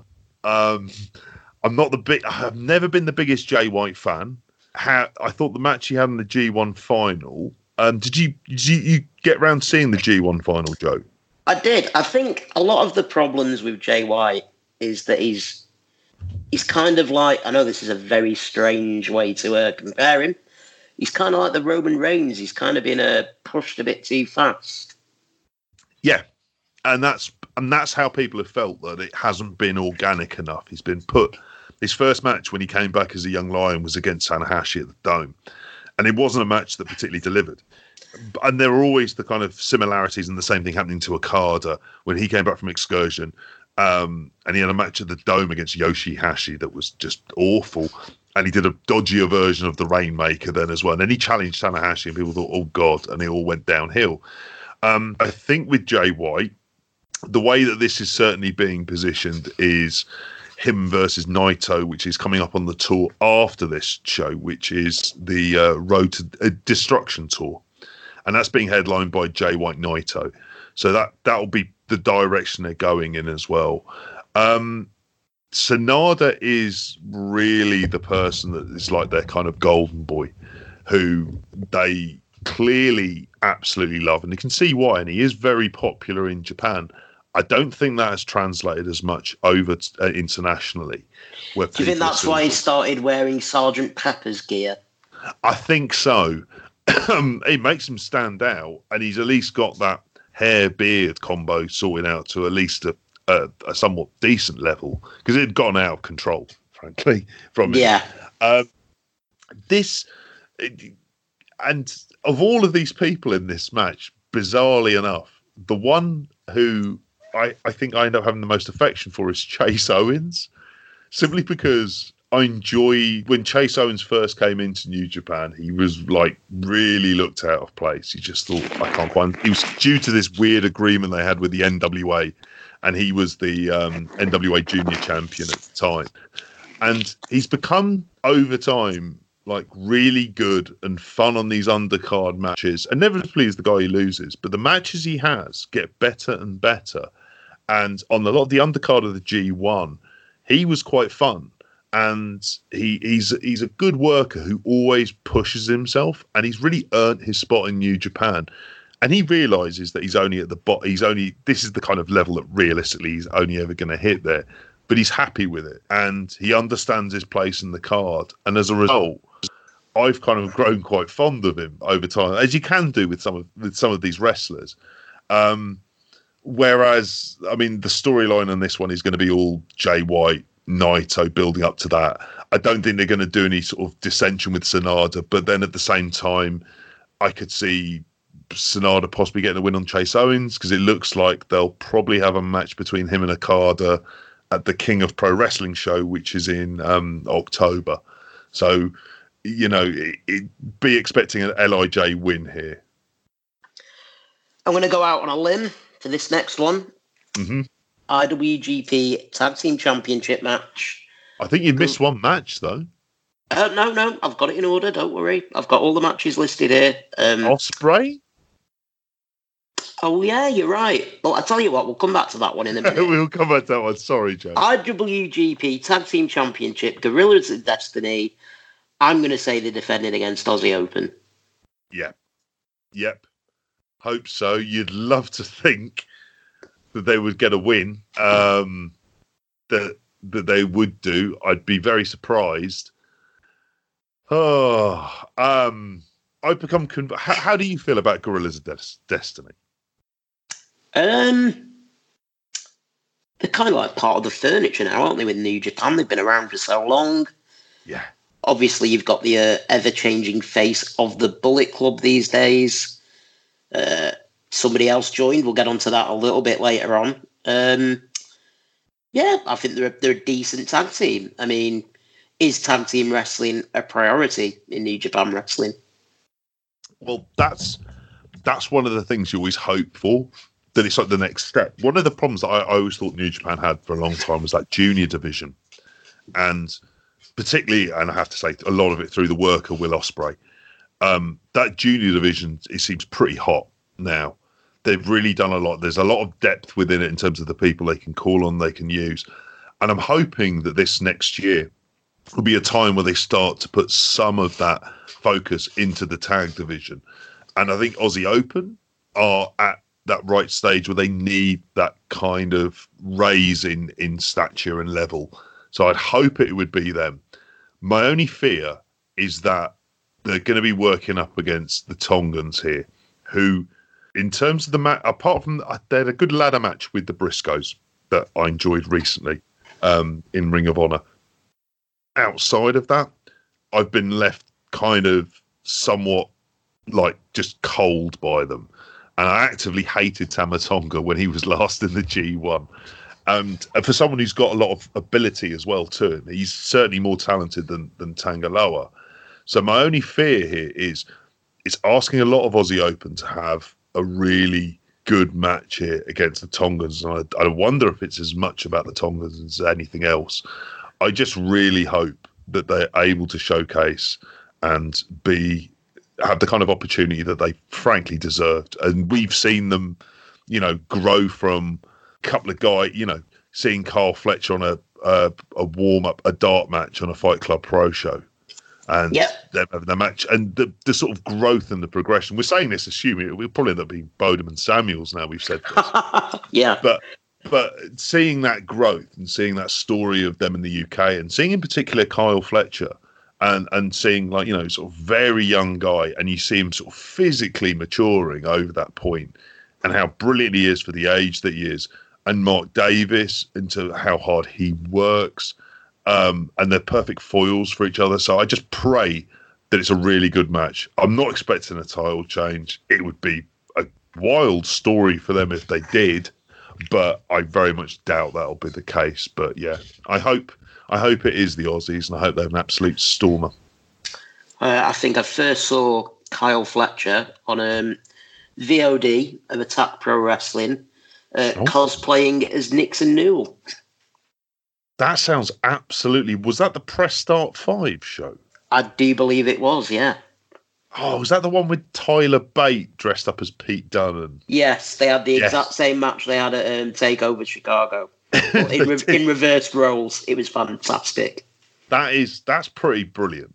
That was a great show. Simpler, happier times for Brit Rest, wasn't it? We'll look at that as the golden age as old men. Leave the memories alone. Exactly. Will Ospreay and Robbie Eagles. They'll be taking on Ishimori and El Phantasmo. Yeah, which is interesting. Are you familiar with the story they did with Eagles and Phantasmo in Australia? No. Keep me up to speed. Okay. So they had Eagles versus Osprey. So they had Eagles beat Osprey in the Best of the Super Juniors.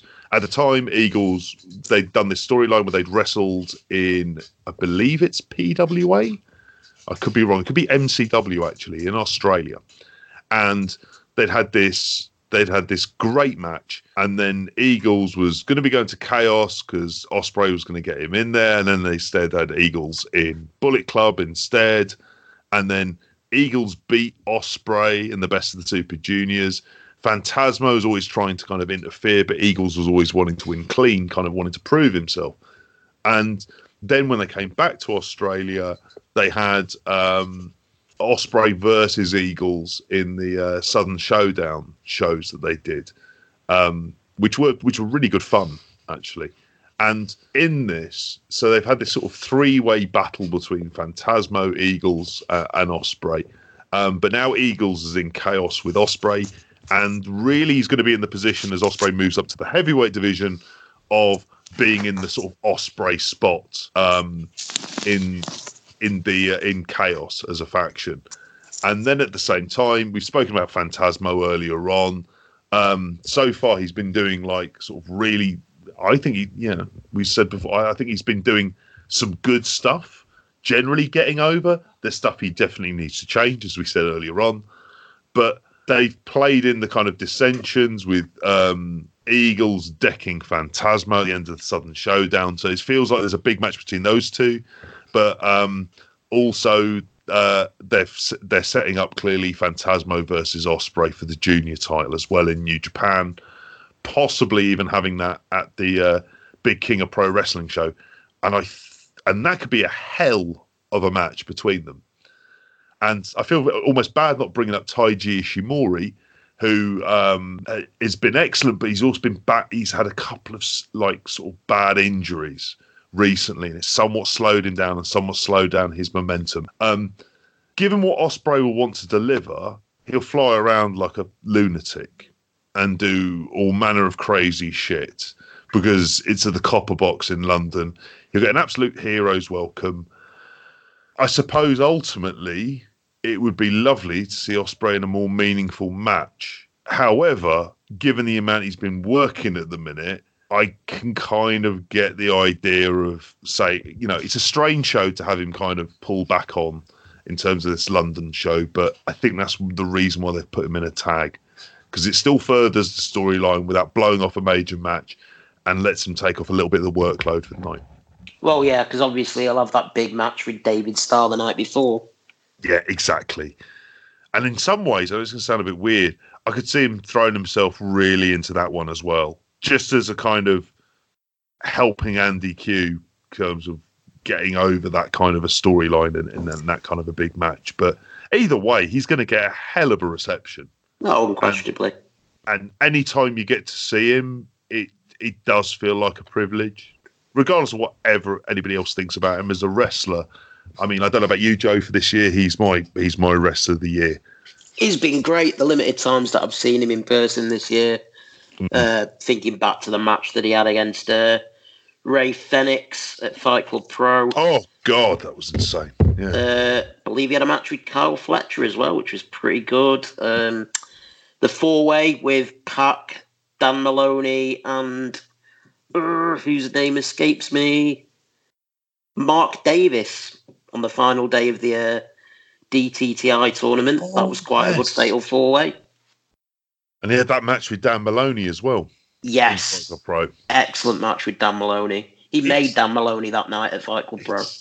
And I think, you know what, in some ways that sentence is the kind of summary of him. It's how he's managed to make people along the way. And he's got me invested in Robbie Eagles a lot more. I think the Phantasmo feud will do a lot more for it.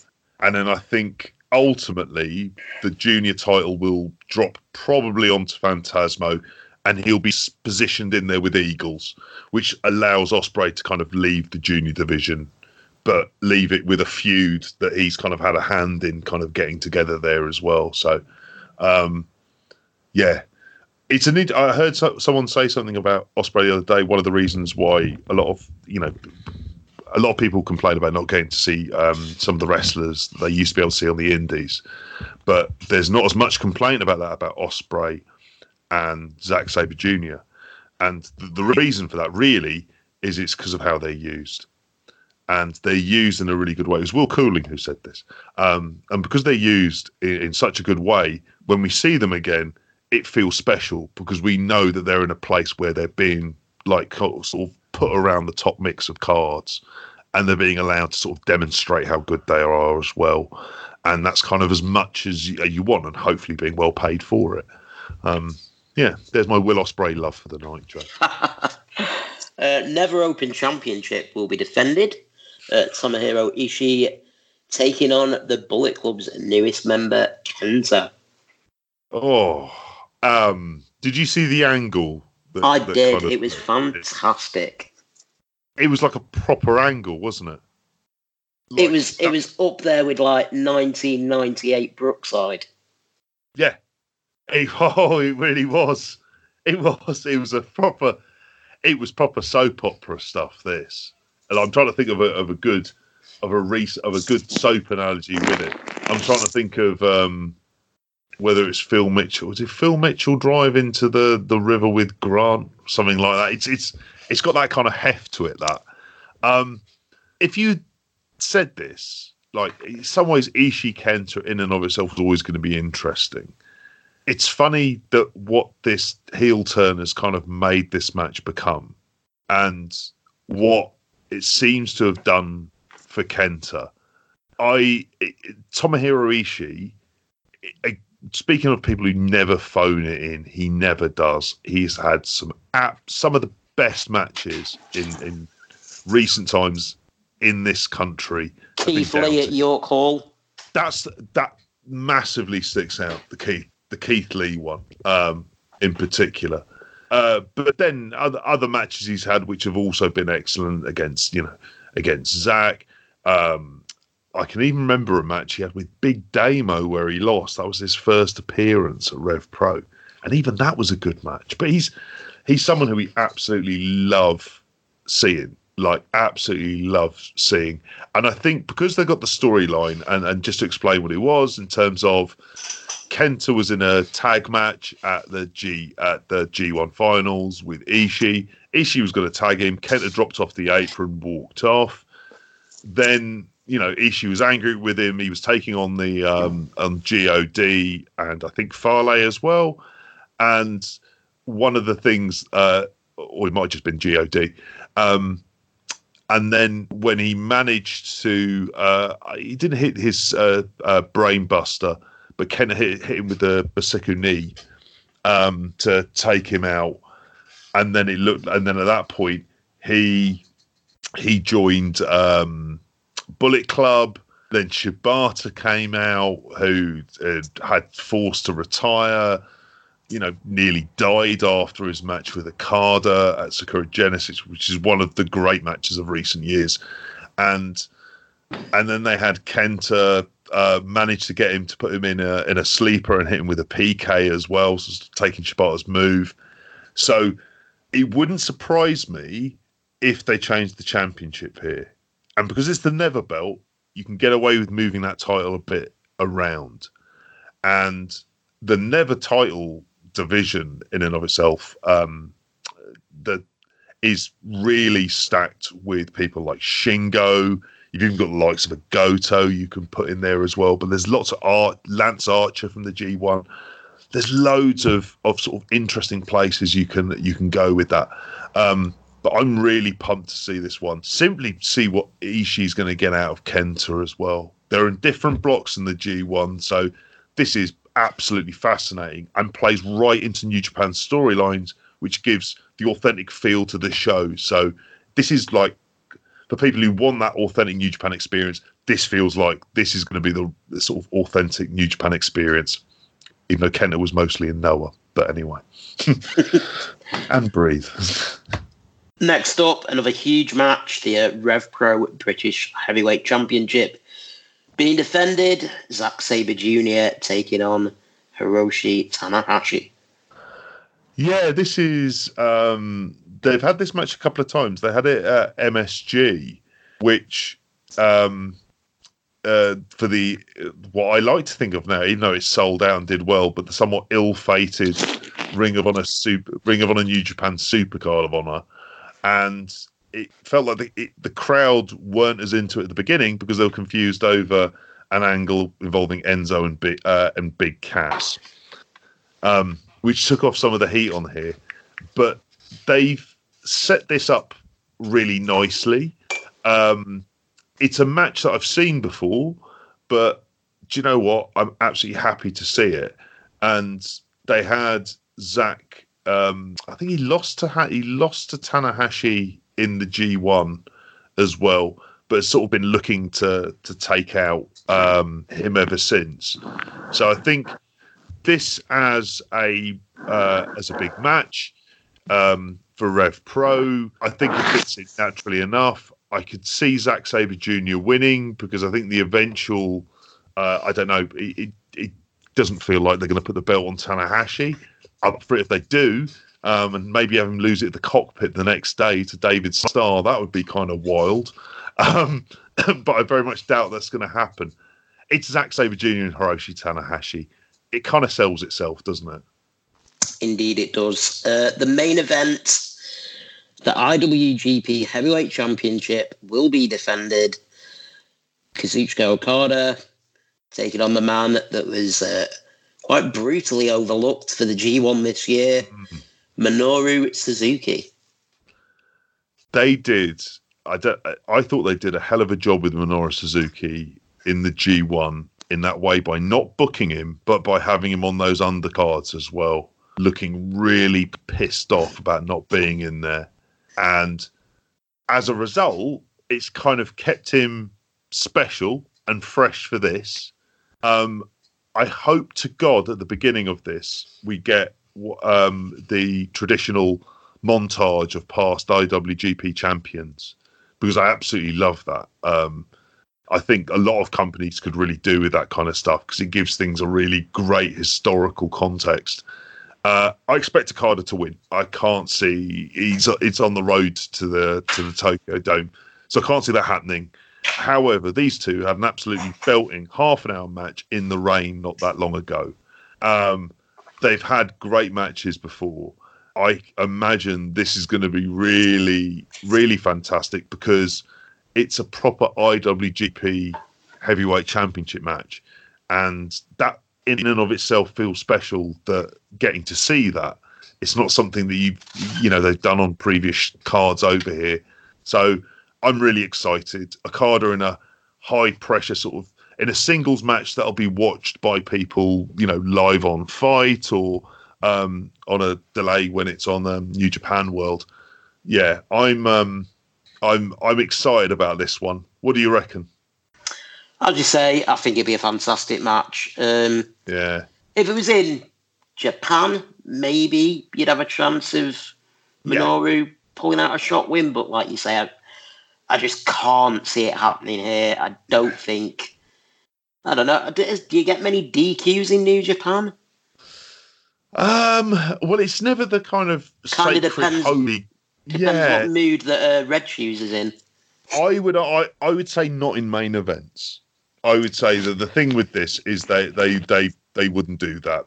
I think that they wouldn't have the DQ. God, I hope Red Shoes is refereeing this. That'll be another thing as well. He has to be there.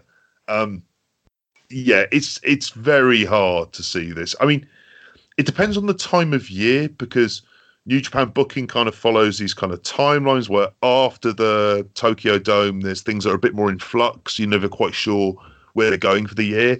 Then the G1 kind of organises it and sets up the end of the year on the build to the Tokyo Dome. So with this match, it feels a lot more like this is what should be one of the sort of very good Okada title defenses, which just sort of keep him strong as much as anything else and prove that, on the ongoing quest for who to be the ace, it's just about keeping him as strong as possible on the build to the match against Ibushi at the Dome. I can see Okada taking a real shoe in the match and digging in deep, somehow hitting a Rainmaker near the end, coming out on top. Yeah, as long as he hits that that Rainmaker drop kick, then does the pose to the crowd and the Rainmaker, I'll be well happy with that. With a bit of sort of Minoru Suzuki brutalness beforehand. Chasing the old young boys away. Yeah, oh, he'll be beating shit out of them if they're around ringside. No worries. Well, I think that's about covering everything Rev Pro and New Japan. You're in for one hell of a weekend going to both shows. Oh. Lucky you. And the Cockpit, which has raised prices for this one, because apparently someone special's going to be there. And I'm very intrigued to see who that is. Who's your money on if you had to put a bet on someone? I would bet Suzuki. Getting to see him work that close up. The one I really hope for is Tanahashi. And getting to see someone like Tanahashi work in front of like 200 people in what will end up being an absolute sweat box, possibly by that time. But that would be the only other thing I would say, that they've got something planned for it. It's not going to be Liger because they've already done the thing in Cheltenham. So yeah. I would say Suzuki, but at the same time, I'd like to say I'm hopeful that it'll be who did I say before? That it'll be Tanahashi. There we go. Sorry, Joe, I've been rambling on. It's all right, not a problem. I've very much enjoyed this conversation. You are a much more informed man than I am when it comes to all stuff New Japan. Before you go, would you like to give Spotlight a plug? Any social media that you want to plug as well? Thank you, Joe. So at Twitter, you can find me there as JPGP 3Es. And every week, and I think we're planning to do one this week, even though none of us have really watched any wrestling. Lots of other stuff to catch up in the meantime. I'll be trying to brainwash them with cricket. So if you go to the Grapple app on any of the app stores, Android, iTunes, you can get the Grapple app. We're on the front page of that. Otherwise, if you just search for Grapple, that's GRAPPL without the E. You can find us in sort of all good places where you buy and sell podcasts. And we're doing one tomorrow. Normally do one every week, about Monday.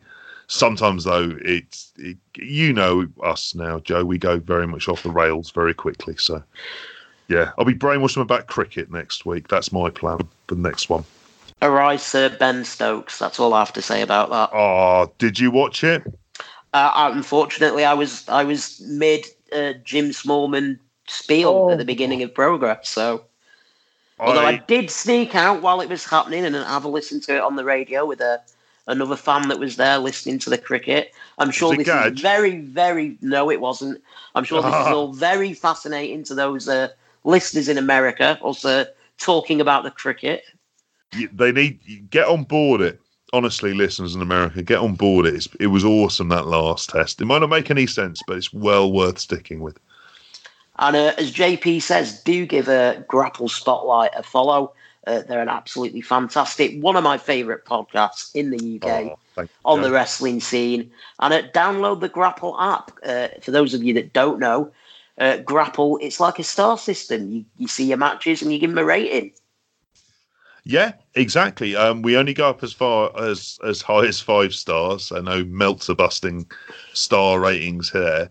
But from I think at the moment about 19 promotions from around the world. A lot of the sort of big UK promotions, obviously WWE, New Japan, AEW. So if ever you've watched it, go up there, put your ratings up. You can see what other people have done and what they think. And it's always kind of fascinating to go back and have a look at some of the stats about how people voted and what they like the most. I always find it, it's always really interesting. You can get an idea of the kind of year someone's having at times. So, yeah, good stuff. Get on board with it. Yep, that's Grapple without the end. Just search for it on your smart devices. And once again, thank you very much, JP, for your time. Absolute pleasure, Joe. Cheers, mate. And when we come back, we'll be going over the matches for NXT UK TakeOver Cardiff. We'll be right back.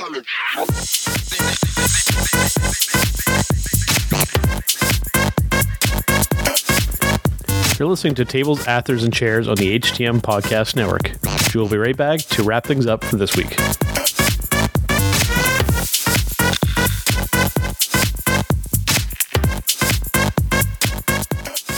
Big thank you to JP Houlihan there. Definitely check out Grapple Spotlight. He's 1/3 of the host, the other two lads, Joe Lemon, aka Rev Joe, and Benno. Grapple Spotlight, one of the best podcasts in the UK, covering all the graps from around the country, as well as New Japan, in which JP is an expert, as you can tell. Okay, last event of the weekend in the UK. It is NXT UK TakeOver Cardiff, emanating from the Motorpoint Arena in Cardiff, Wales.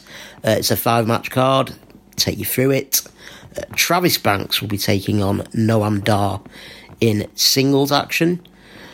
Dave Mastiff will be taking on Joe Coffey in a last man standing match. There's a triple threat tag team match for the NXT UK Championship. The Grizzled Young Vets, Zach Gibson and James Drake. They'll be taking on the team of Mark Andrews and Flash Morgan Webster, as well as Gallus in the form of Mark Coffey and Wolfgang. The NXT UK Women's Championship will be on the line. Tony Storm taking on former friend Kaylee Ray. And of course the main event, NXT WWE United Kingdom Champion Volta. He will be defending against Tyler Bate. For me, the 3 title matches stand out as the ones to watch. Triple threat tag team match for the UK Tag Team Championships. Grizzled Young Vets defending against Andrews and Flash and Gallus. Obviously, Flash Morgan Webster, Mark Andrews being 2 hometown heroes, local lads. I believe that Mark Andrews is actually from Cardiff. Flash, obviously, a Welshman. They'll have all this fan support in the arena that night. Against 2 heel teams in the form of Gallus and Grizzled Young Vets. I wouldn't be surprised if the hometown boys walked away with the championship here. Be a good feel-good moment. Tony Storm defending the NXT UK Women's Championship against Kaylee Ray. I'd seen these two have many matches on the UK scene, and they never fail to deliver. It's always a very good match. This obviously on a bigger stage, big huge crowd. I do believe that it's a sellout, roughly about 8,000 going to be at the Motorpoint Arena that night. So yeah, it's going to be a fantastic women's match there. And I wouldn't be surprised to see another title change there either. Wouldn't be shocked if Kaylee Ray came away with a win. And the main event of the evening, Walter defending the WWE United Kingdom Championship against Tyler Bate. It's a match that I saw at Wembley Arena at Progress roughly about 10, 11 months ago, something like that. That was a very, very good match. I've got no doubt that this will be equally as good, if not surpass it. So yeah, NXT UK TakeOver Cardiff, taking place on Saturday night. I think that's after Royal Quest, so if you are at Royal Quest, probably got time to get home and log on to the WWE Network and watch that one. And that finally brings us to the end of this week's bumper show. As you can tell, lots of wrestling last weekend, even more wrestling this weekend. Be sure to check out all the other shows on the HTM Podcast Network. Turnbuckle Talk with Big John Carl, the Wrestle Popcast with Robin Nelson, PW Hustle, and of course, HTM Podcast Sports and HTM Wrestling with Jargo and RBV. That's it for me for this week. I hope you all have an excellent weekend. If you go into any of the wrestling, be it Rev Pro, Summer Sizzler, be it a New Japan Royal Quest, be it NXT UK TakeOver Cardiff, or be it All Out over on the other side of the pond. I hope you all have an awesome weekend. Take care, and I'll see you next week. Ta-ra.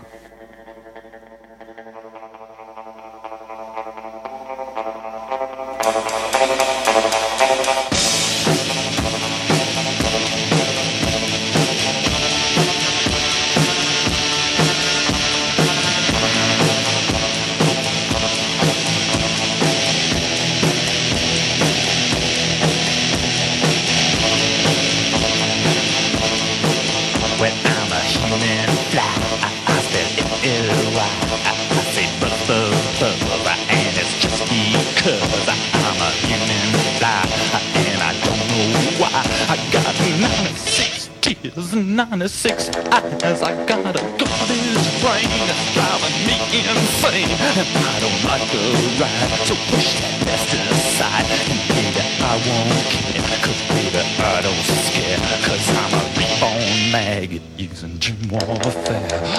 Rock.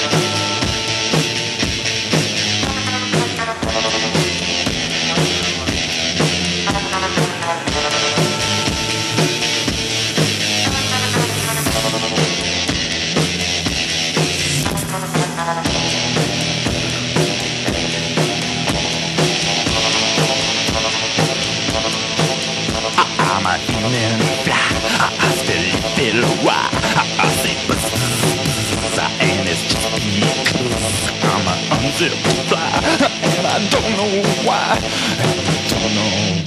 but I say rock tonight, and I say